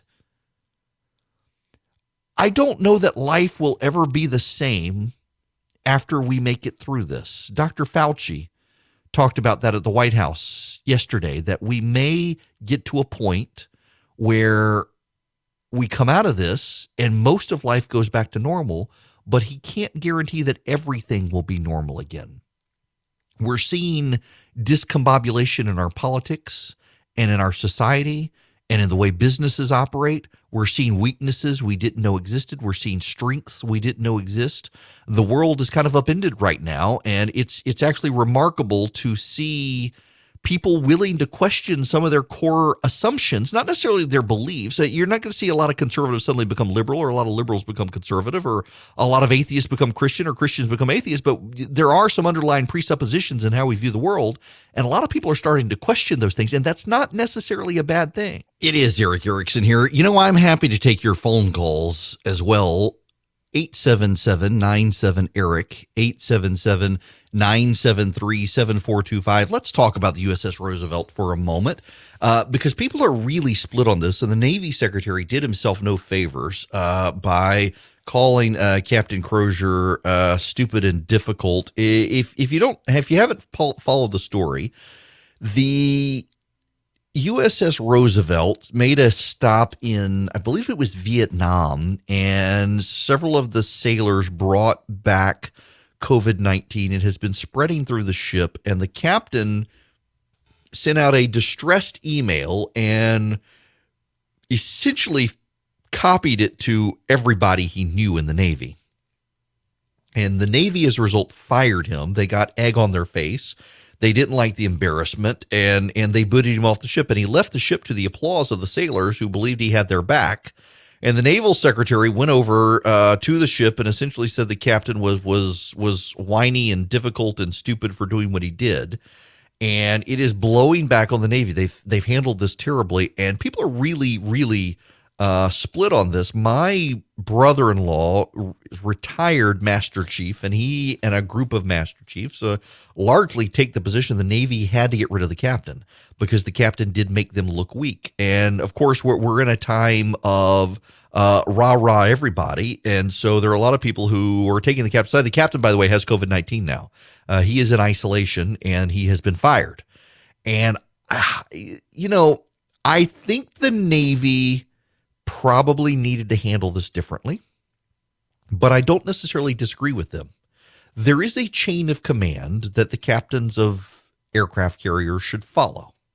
And the Navy's point is that not only did the captain not follow his chain of command, he also didn't follow the chain of command in such a way as to expose the Navy to criticism, bad press, and make it look weak at a time that China is eyeing us and they needed to take action. And so they did, but the Naval Secretary made it all worse. He made it all worse. And you've got a crew that has a virus spreading through the crew. A number of them now are infected. I think about 1,000 sailors are having to go into isolation because of it. The whole situation's gotten out of hand now. And there really aren't a lot of heroes in the situation. And the crew, of course, looks at the captain as a hero. The captain saved them. The captain, by raising the alarm the way he did, got immediate attention to the problem when it could have taken time and the virus could have spread further. But concurrent to that, you've also got a situation where the Navy does have a chain of command, and he didn't follow the chain of command, and he should have followed the chain of command. And by not following the chain of command, he caused problems for the Navy. And the role of a captain is not just to safeguard and steer the ship and make sure the ship is fine, but also to serve the Navy, which he didn't do by doing what he did, even though he thought he was. So I'm kind of torn on this one, but I tend to side with the fact that, yeah, he probably needed to be removed based on how he handled the situation. We are learning a lot about people and how they respond in crises. And when you are in a situation like that and decide to essentially copy your Rolodex into your email and blast away, probably not a good sign of how you would perform in crisis, because it is a crisis. And you didn't handle it the way the chain of command taught you to handle it. So that's my 2 cents on the matter. Now, I want to move on because we do need to talk about the modeling. I do have this on the list. I want to talk about the modeling. I want to talk about the White House press conference yesterday. I want to talk about the president and Joe Biden's phone call. They actually spoke on the phone. The president said it was a cordial conversation, and now Biden's advisors are coming out and blasting the president having engaged in this conversation. We will discuss that, but the modeling, is it wrong? Was it wrong from the beginning? What does it show us? Why are people skeptical and not skeptical? Let's discuss that when we come back. Hello there, it is Erick Erickson here. The third hour, I promise we're going to get back onto all the stuff. I had all the stuff I was going to talk about and then went down rabbit holes today. It's one of those days. What you needed the break from all the virus stuff. Well, we do need to talk about the virus stuff. The phone number, if you want to call in and chat, 877-97-ERIC, 877-973-7425. The president had a conversation with Joe Biden. Yeah, Mr. President, Vice President Biden's spokesperson said that he made some suggestions to you about actions that you could be taking to deal with the pandemic. He did. We had a very good talk. We agreed that we weren't going to talk about what we said, but we had a very, very good talk. It was a warm talk. I enjoyed it. I hope he enjoyed it, too. And it was short. It was 15 minutes. Did he have good suggestions? Anything that you're going to do? Well, he had suggestions. It doesn't mean that I agree with those suggestions, but certainly he had suggestions. And I also told him some of the things we're doing. But the conversation was a friendly, very friendly conversation. It was a friendly conversation. The Biden campaign has now come out since then and blasted the president, saying that the president looked or sounded clownish on the call. Seriously, y'all, I played the clip of Joe Biden yesterday talking about the virus, and I don't understand any of the things the virus was saying. I can't. It's bizarre. By the way, you should know Stephanie Grisham is out as White House press secretary. She never really did a lot in the job. She's going back to serve the first lady where she worked before. Mark Meadows wanted to make some changes. We'll see where that goes.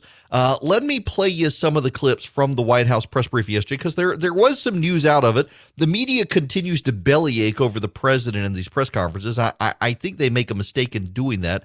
And there are a couple other things we need to talk about here, just raw partisanship. But here's Dr. Fauci, Dr. Birx. Dr. Fauci and I both strongly believe that if we work as hard as we can over the next several weeks, that we will see potential to go under the numbers that were predicted by the models. And I think that is really two things. It is the extraordinary compliance of the American people and the diligence that they have mitigated with. Because remember, we're doing this strictly by behavior change. It's very hard to change trajectory of viruses on just behavior change. We have had difficulty in our past doing that. So that's what we're doing, and that's what the American people are doing. But the other side of that is the incredible insights that Washington State and others are providing on how to better care for the patients in the hospital. And so those two pieces are coming together that could have a dramatic impact on the predictions of the mortality from this disease. So I'm glad you asked that question, because I've said it a couple of times here. I want to say it again. Repetition is good. Is that models are good. They help us to make projections. But as you get data in, you modify your model. And I've always said data always trumps models, always. So what I feel, and I believe that Dr. Birx also feels, that I don't think anyone has ever mitigated the way I'm seeing people mitigate right now. This has never happened in this country before. So I am optimistic, always cautiously optimistic, that if we do what I've been talking about over the past few minutes, we can make that number go down. I don't accept every day that we're going to have 100 to 200,000 deaths. I think we can really bring that down, no matter what a model says, because when the data comes in, they'll start to say, maybe you are essentially overshooting the model. And I think that's where we can go. That's the reason why I like to always get up and tell the American people, it's the virus doing what the virus wants to do, and it's we as a society doing what we can do.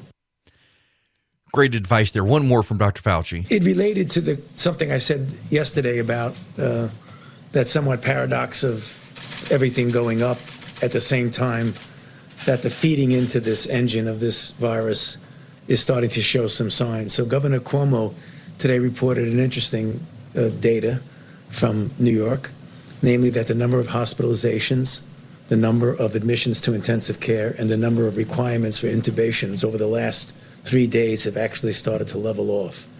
So again, everybody who knows me knows I'm very conservative about making projections, but those are the kind of good signs that you look for. You never even begin to think about claiming victory prematurely, but that's the first thing you see when you start to see the turnaround.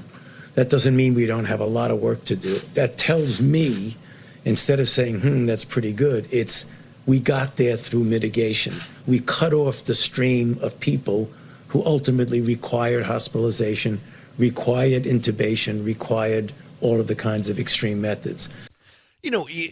One of the things that continues to happen right now is the ongoing effort by some on the right to claim the models are wrong and have always been wrong. And I've got to tell you, there are a lot of bad models out there, and I understand people being skeptical of the models, particularly because of so many years of global warming extremism, touting models that show the end of the world that never comes. But epidemiological models have been around for about 100 years, and they have been widely used, and they're never precise and they're never accurate. But they are always good. They're good projections. And with this virus, it takes about 2 weeks, and they can tend to model out. We know the rate of infection from one person to another. We know how long it takes for symptoms to be presented. The thing the models can't get now, and this is what got the governor tripped up at his press conference, he knew that asymptomatic people can spread the virus. He's getting attacked for saying he didn't know. What he actually meant was that he knew that asymptomatic people spread the virus. What is new is that we now know there are asymptomatic people who will never, ever get the symptoms, and in never, ever getting the symptoms can still get people infected. What we had known is there can be people with no symptoms who can get people infected, but those people with no symptoms eventually get symptoms.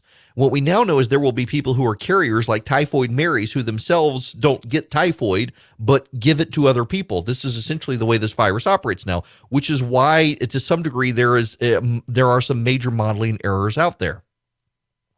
We also know that the models have shifted dramatically since last week, in large part because of shelter in place. Now, there is a rumor out there among people that the models always contemplated total shelter in place. That's not true. That is fundamentally not true, and please don't believe anyone who's saying that. The reason the models have shifted so dramatically from last week is that they have, in fact, now added in shelter in place. There are now 42 states, I think it is, that are shelter in place. There is one state like North Dakota that isn't really doing much, or South Dakota rather, isn't doing much of anything. It's got people so spread out it hardly has any cases of the virus. But then there are states like California where it's not only shelter in place, but they're going to haul you off to jail if they see you outside, unless you're going to the grocery store.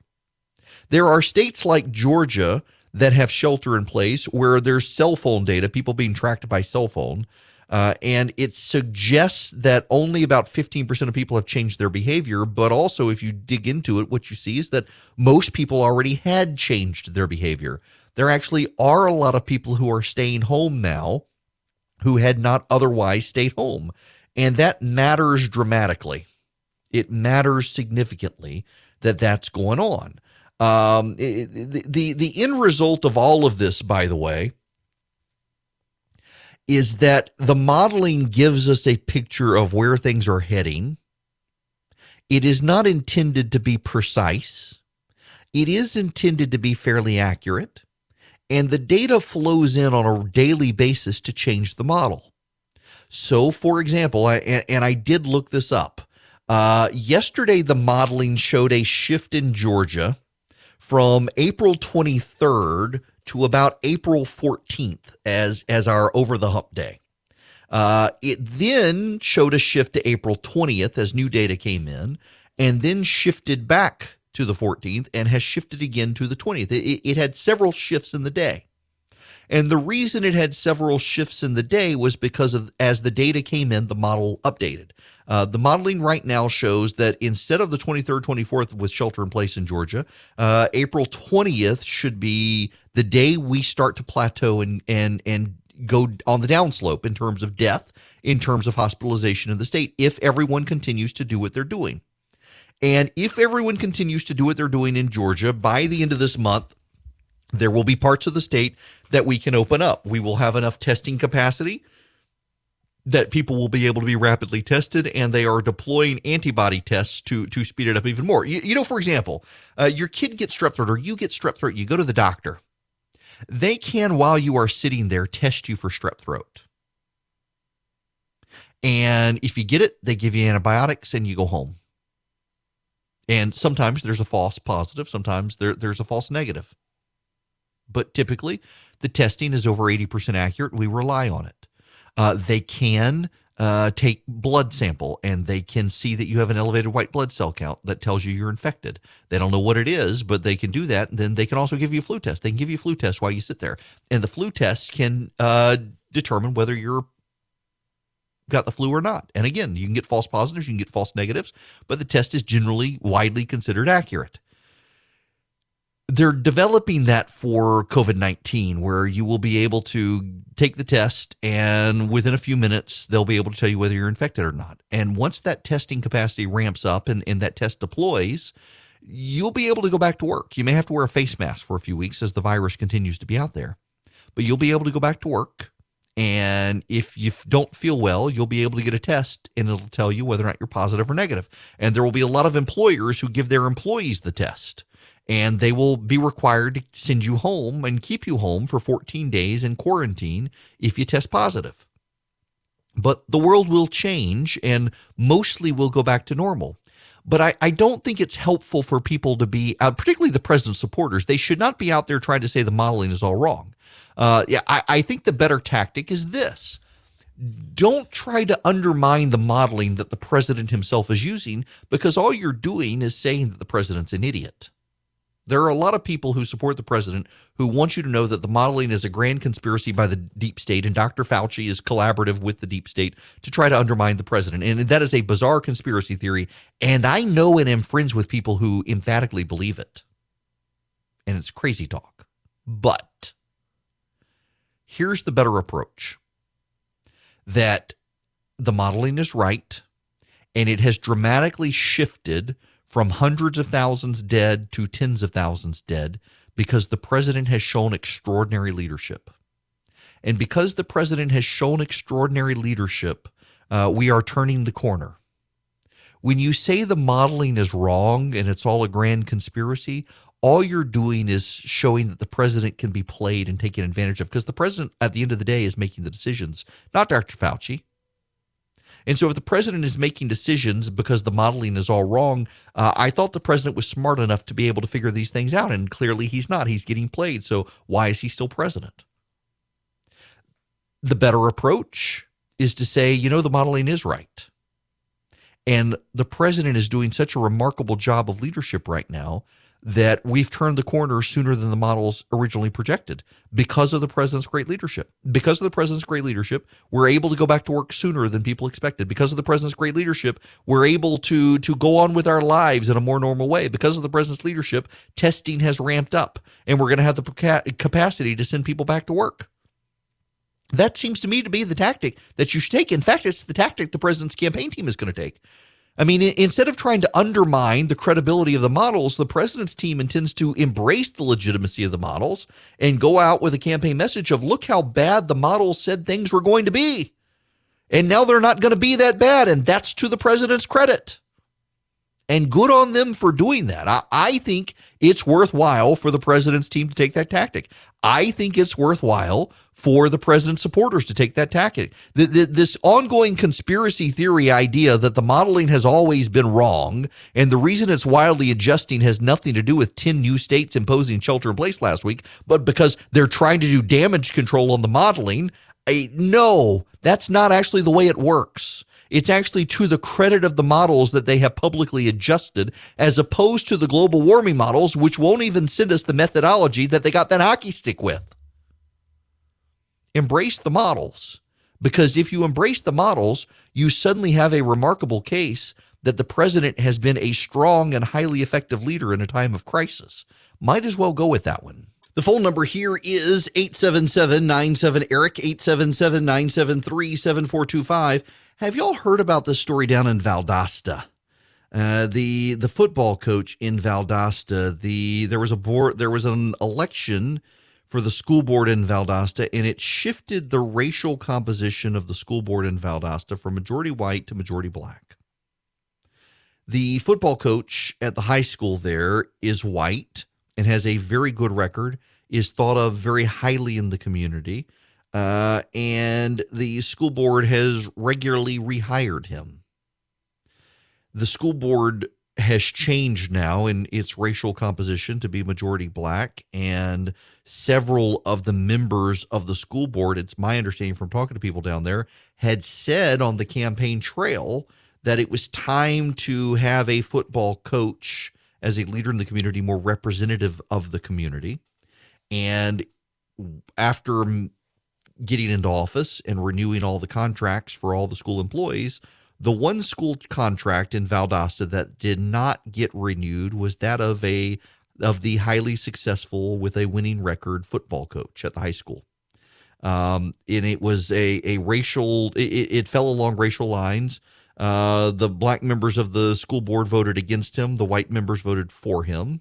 And again, there had been lots of grumblings on the campaign trail that they needed a black football coach down there. And it was explicitly made racial by certain of the members of that school board. Well, the coach's wife has filed a lawsuit. And the lawsuit essentially says that because it involved the refusal to renew his contract when everyone else got their contract renewed, was, she believes, racially motivated, that it has disrupted her life and the lives of her children, as they will now have to move school systems so that her husband can find a new job. It leaves a stigma on him and the family and their earnings capabilities and everything else. It was a very interesting lawsuit. I read it. I meant to talk about this last week when the story broke. Well, so now they filed the lawsuit, and the way a lawsuit works is you file a lawsuit, and you have to go serve it to the people you're suing, and she's suing not just the school system, but the individual school board members who refused to renew her husband's contract, and again, some of whom on the campaign trail were making it a racial issue. And 3 of those members, I believe that there are 5 of them, and 3 of them are doing everything they can to refuse service. 2 of them, according to an updated filing, 2 of them have signs on their front doors saying anyone who knocks on the front door due to the spread of the virus, anyone who knocks on the front door will be shot.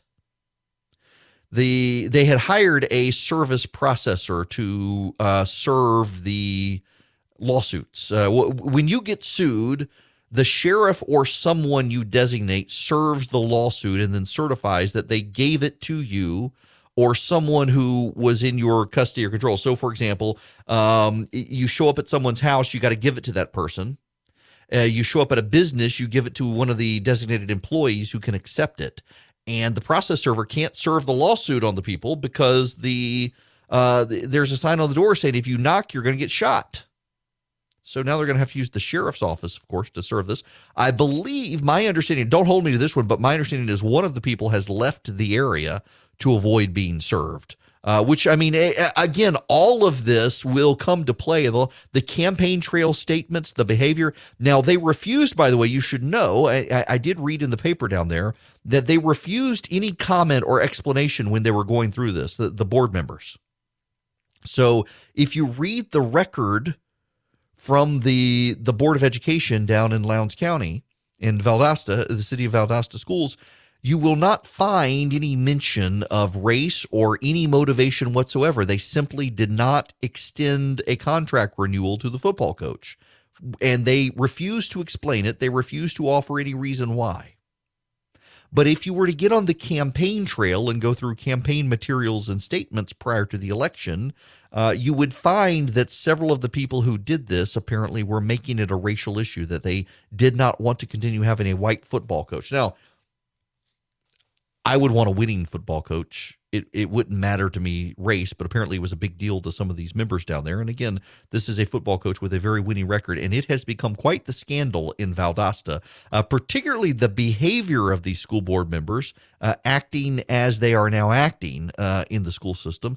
And I suspect you may find get a bigger investigation down there besides this lawsuit. And by the way, it appears there's broad biracial support for this football coach. He's highly popular in the black community and among his black players, and also in the white community. But it is these school board members down there who have decided that he needs to go despite his winning track record and his popularity among players in the community. Just a bizarre situation in the 21st century. We have to deal with stuff like this.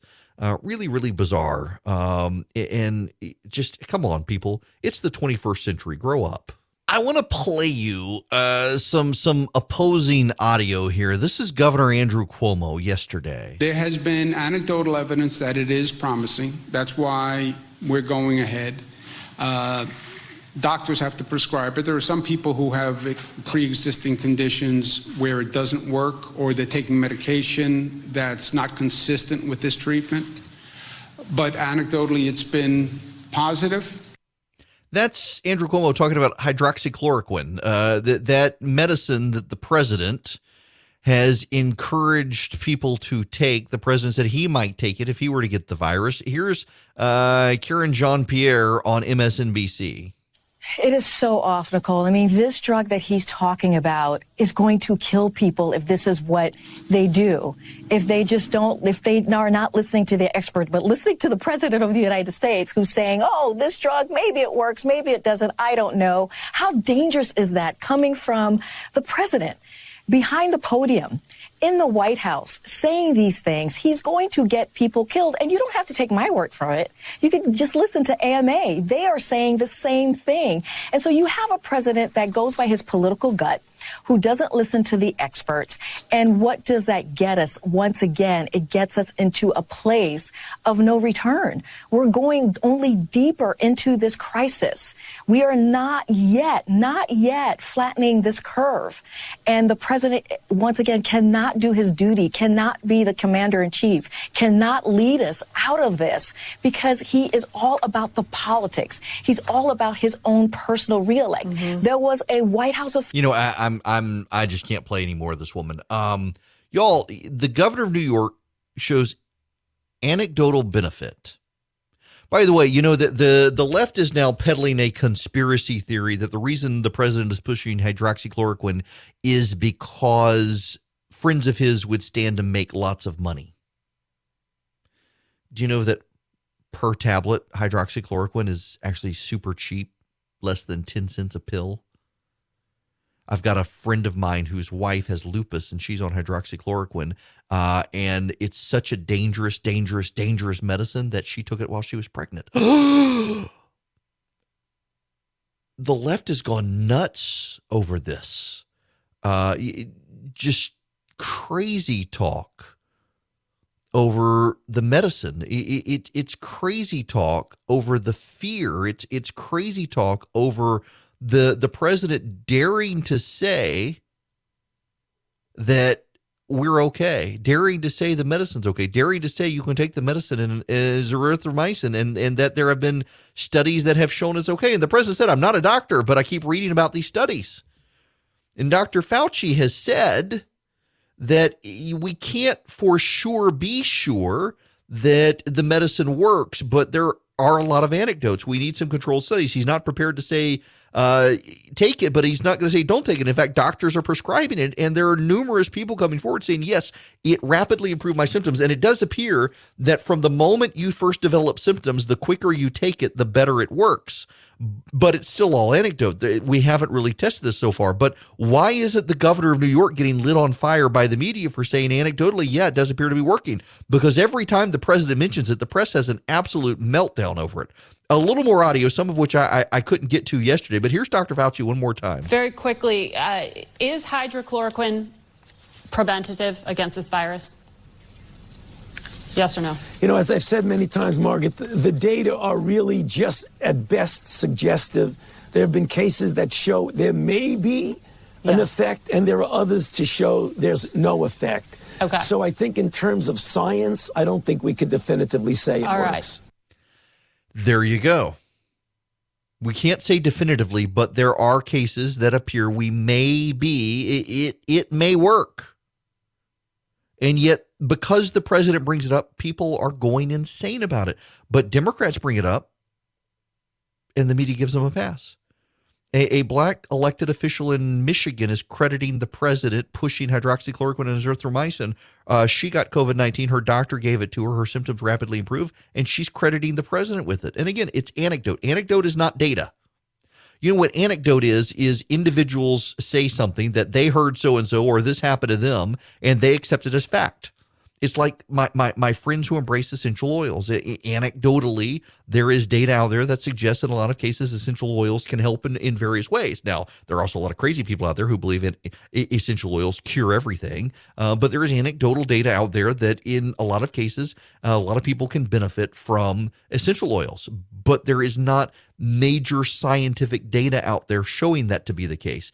Anecdote is not data. You have to account for a placebo effect, among other things. A lot of the research that is circulated by people out there is stuff done by the companies that are actually profiting off the sale. So you need some independent studies. And as Dr. Fauci is pointing out, there haven't been independent scientific studies on hydroxychloroquine, but there are beginning to be lots of anecdotes out there that it's working, which is why he and others are standing aside and letting doctors prescribe it to see if it works. It's not a bad idea. And yet the media continues to melt down over all of it. The president speaks, they go into meltdown mode over all of these things.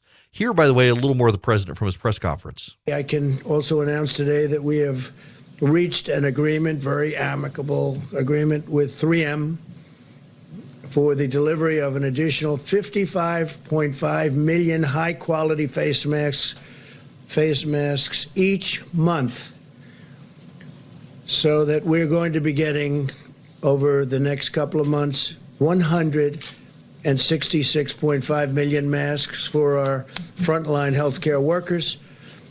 So the 3M saga ends very happily. We're very proud to be dealing now with 3M and its CEO, Mike Roman. I just spoke with him, and I thanked him for getting it done. And Mike was very happy to get it done. Great company.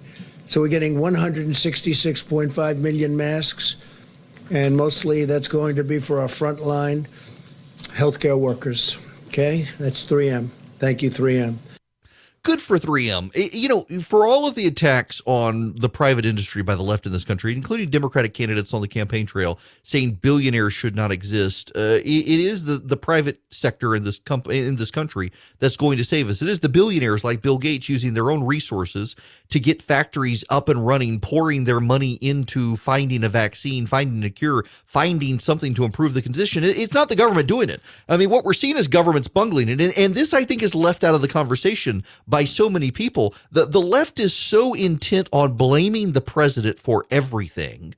What they can't acknowledge is that every global power is having similar problems. And, you know, people on the right to amplify their conspiracy theories against the models and we should reopen the country and the models are all wrong, they've been pointing to Sweden. The Swedes decided to leave everything open and go with herd immunity, which Great Britain did as well. By the way, Boris Johnson, the British Prime Minister, in ICU now with the virus. He's had it for 2 weeks, can't shake it. He's in ICU. Number 10 Downing Street just released a statement that he is awake. He is talking. He is not on a ventilator, but he is still in ICU. They decided to go the herd mentality route as well. So, or herd mentality, herd immunity. The Netherlands too did. Both rapidly changed their mind. Sweden did not.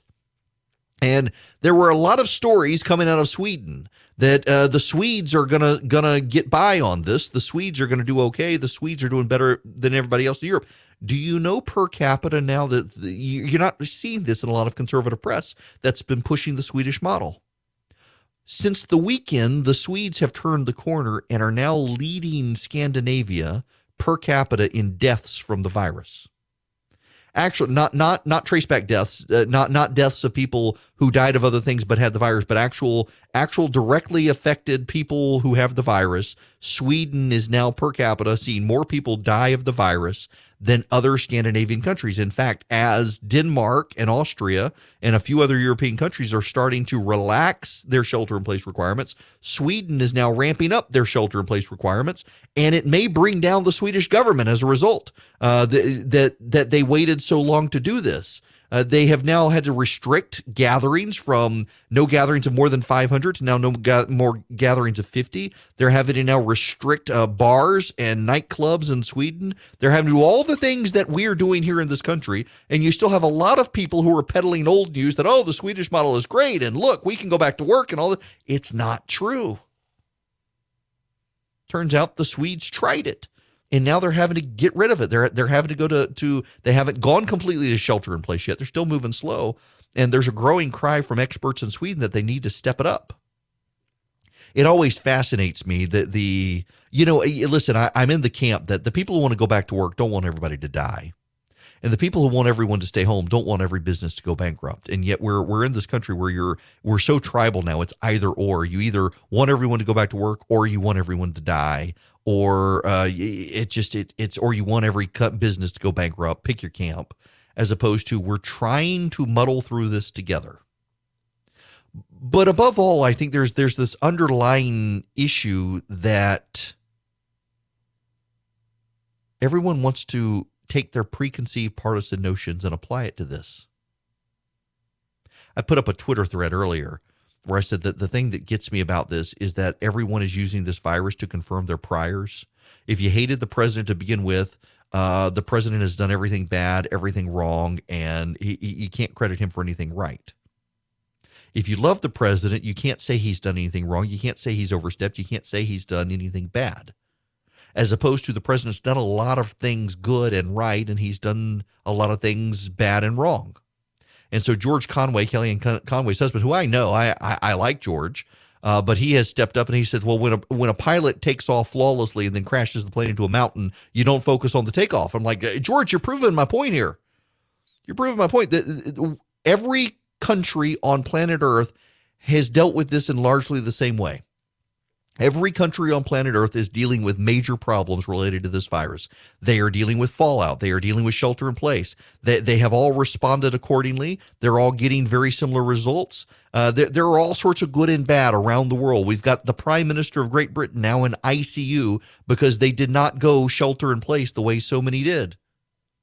And yet people in this country, partisans in this country, are content on bashing the president or bashing the Democrats as opposed to saying, hey, what did I think was true that turns out not to be true?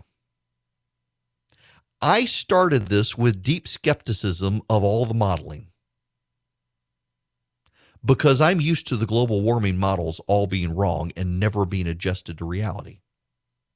And yet as we've gone through this process, I have seen and educated myself on the modeling and not the conspiracy theories that you've read on conservative websites like the models always contemplated shelter in place and social distance. Well, they did always contemplate social distancing, but not shelter in place.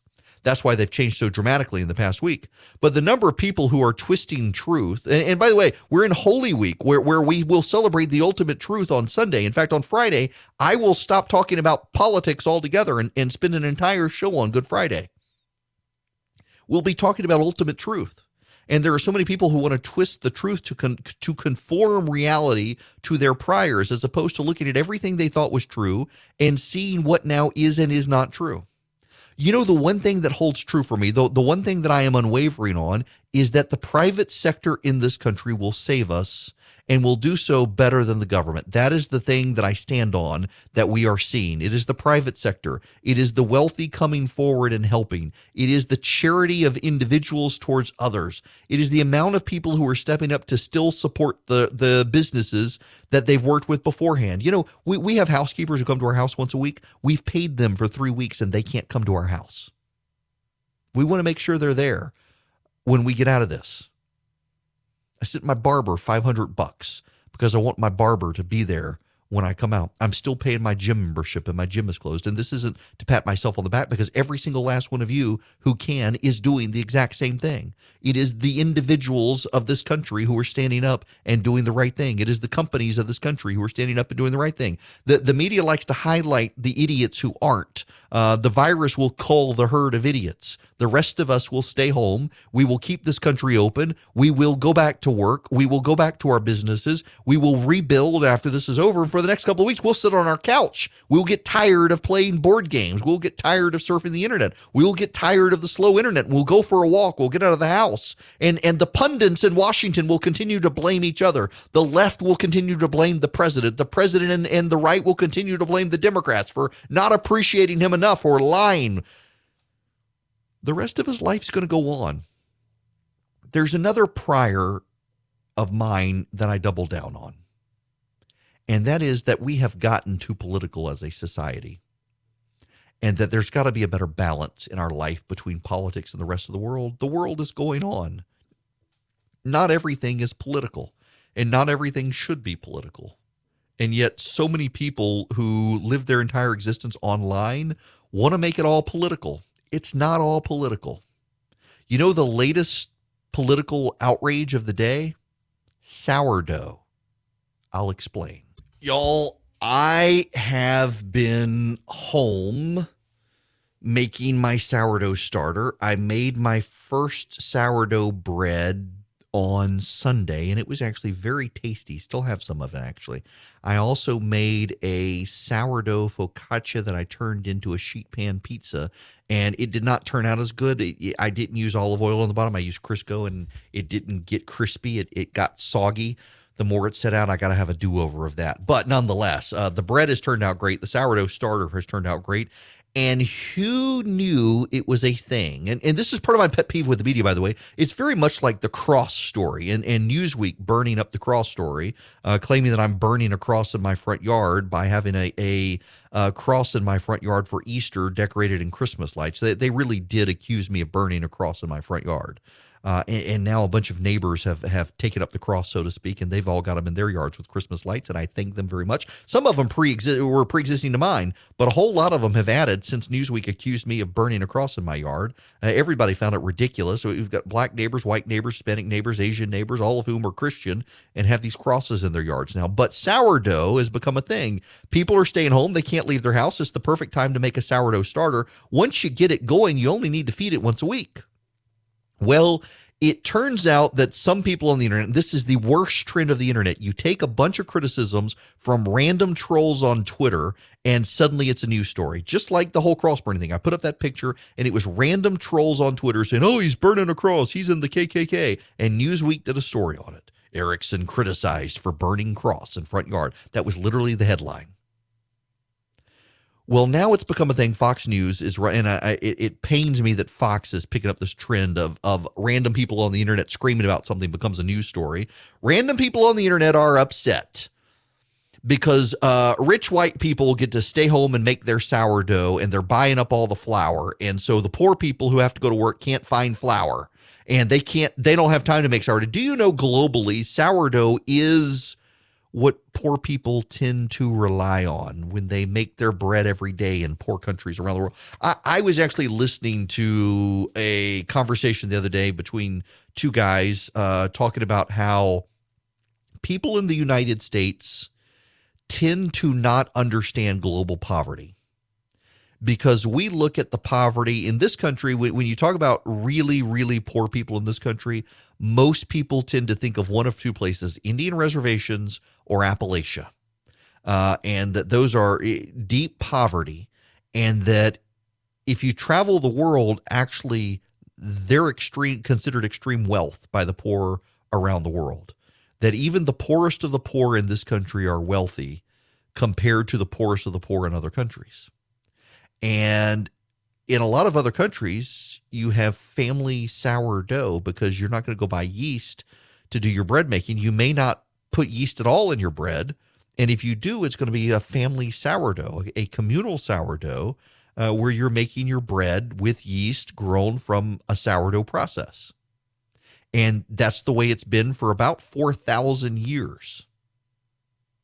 And yet in this country, some very privileged people who have high-speed internet and can get online to get on Twitter and have an account are complaining about other people daring to make sourdough and reconnecting with this. I've never understood the people who want to impute politics to food, of where you get your food. Y'all, I couldn't care less. When I go to a restaurant and I order a nice, well-done steak, I'm just making you people aggravated. When I go to a nice restaurant and I get the slow roasted chicken, I really don't care that the chicken had a name beforehand. And there are some political activists who are convinced that you should not be able to eat that chicken or that slab of meat unless you know the animal's name first. Because you should have to humanize the animal you're eating and realize you shouldn't be eating animal. This is actually a thing out there, particularly in the West Coast. There's this old TV show, Portlandia, about how someone wanted like a lamb or something, and all the lambs had names, and you had to learn the names, and it's based on real life out on the West Coast. Just crazy people wanting you to know all this stuff. The fact of the matter is, I couldn't care less that my cow was named Bob before I ate the filet or the ribeye. I really couldn't care less. And you are supposed to name your sourdough. I'm thinking I'm gonna name mine Bob. But the fact that there are wealthy people on the internet who are upset that other wealthy people are making sourdough, and you actually get back to real bread baking at a time that we're all supposed to be hyper organic and farm to table. That's another one of the crazes for rich people out there, is farm to table. And so you got crazy rich people who are upset about the farm to table movement when it comes to bread baking. I personally think it's a good thing, because the more we break bread together, I think the better off we are as a society. But 5 angry people on the internet complained about it, and now it's become a news story that your sourdough bread baking is a sign of privilege and racism because you have the time to stay home and make a sourdough starter. People really are stupid.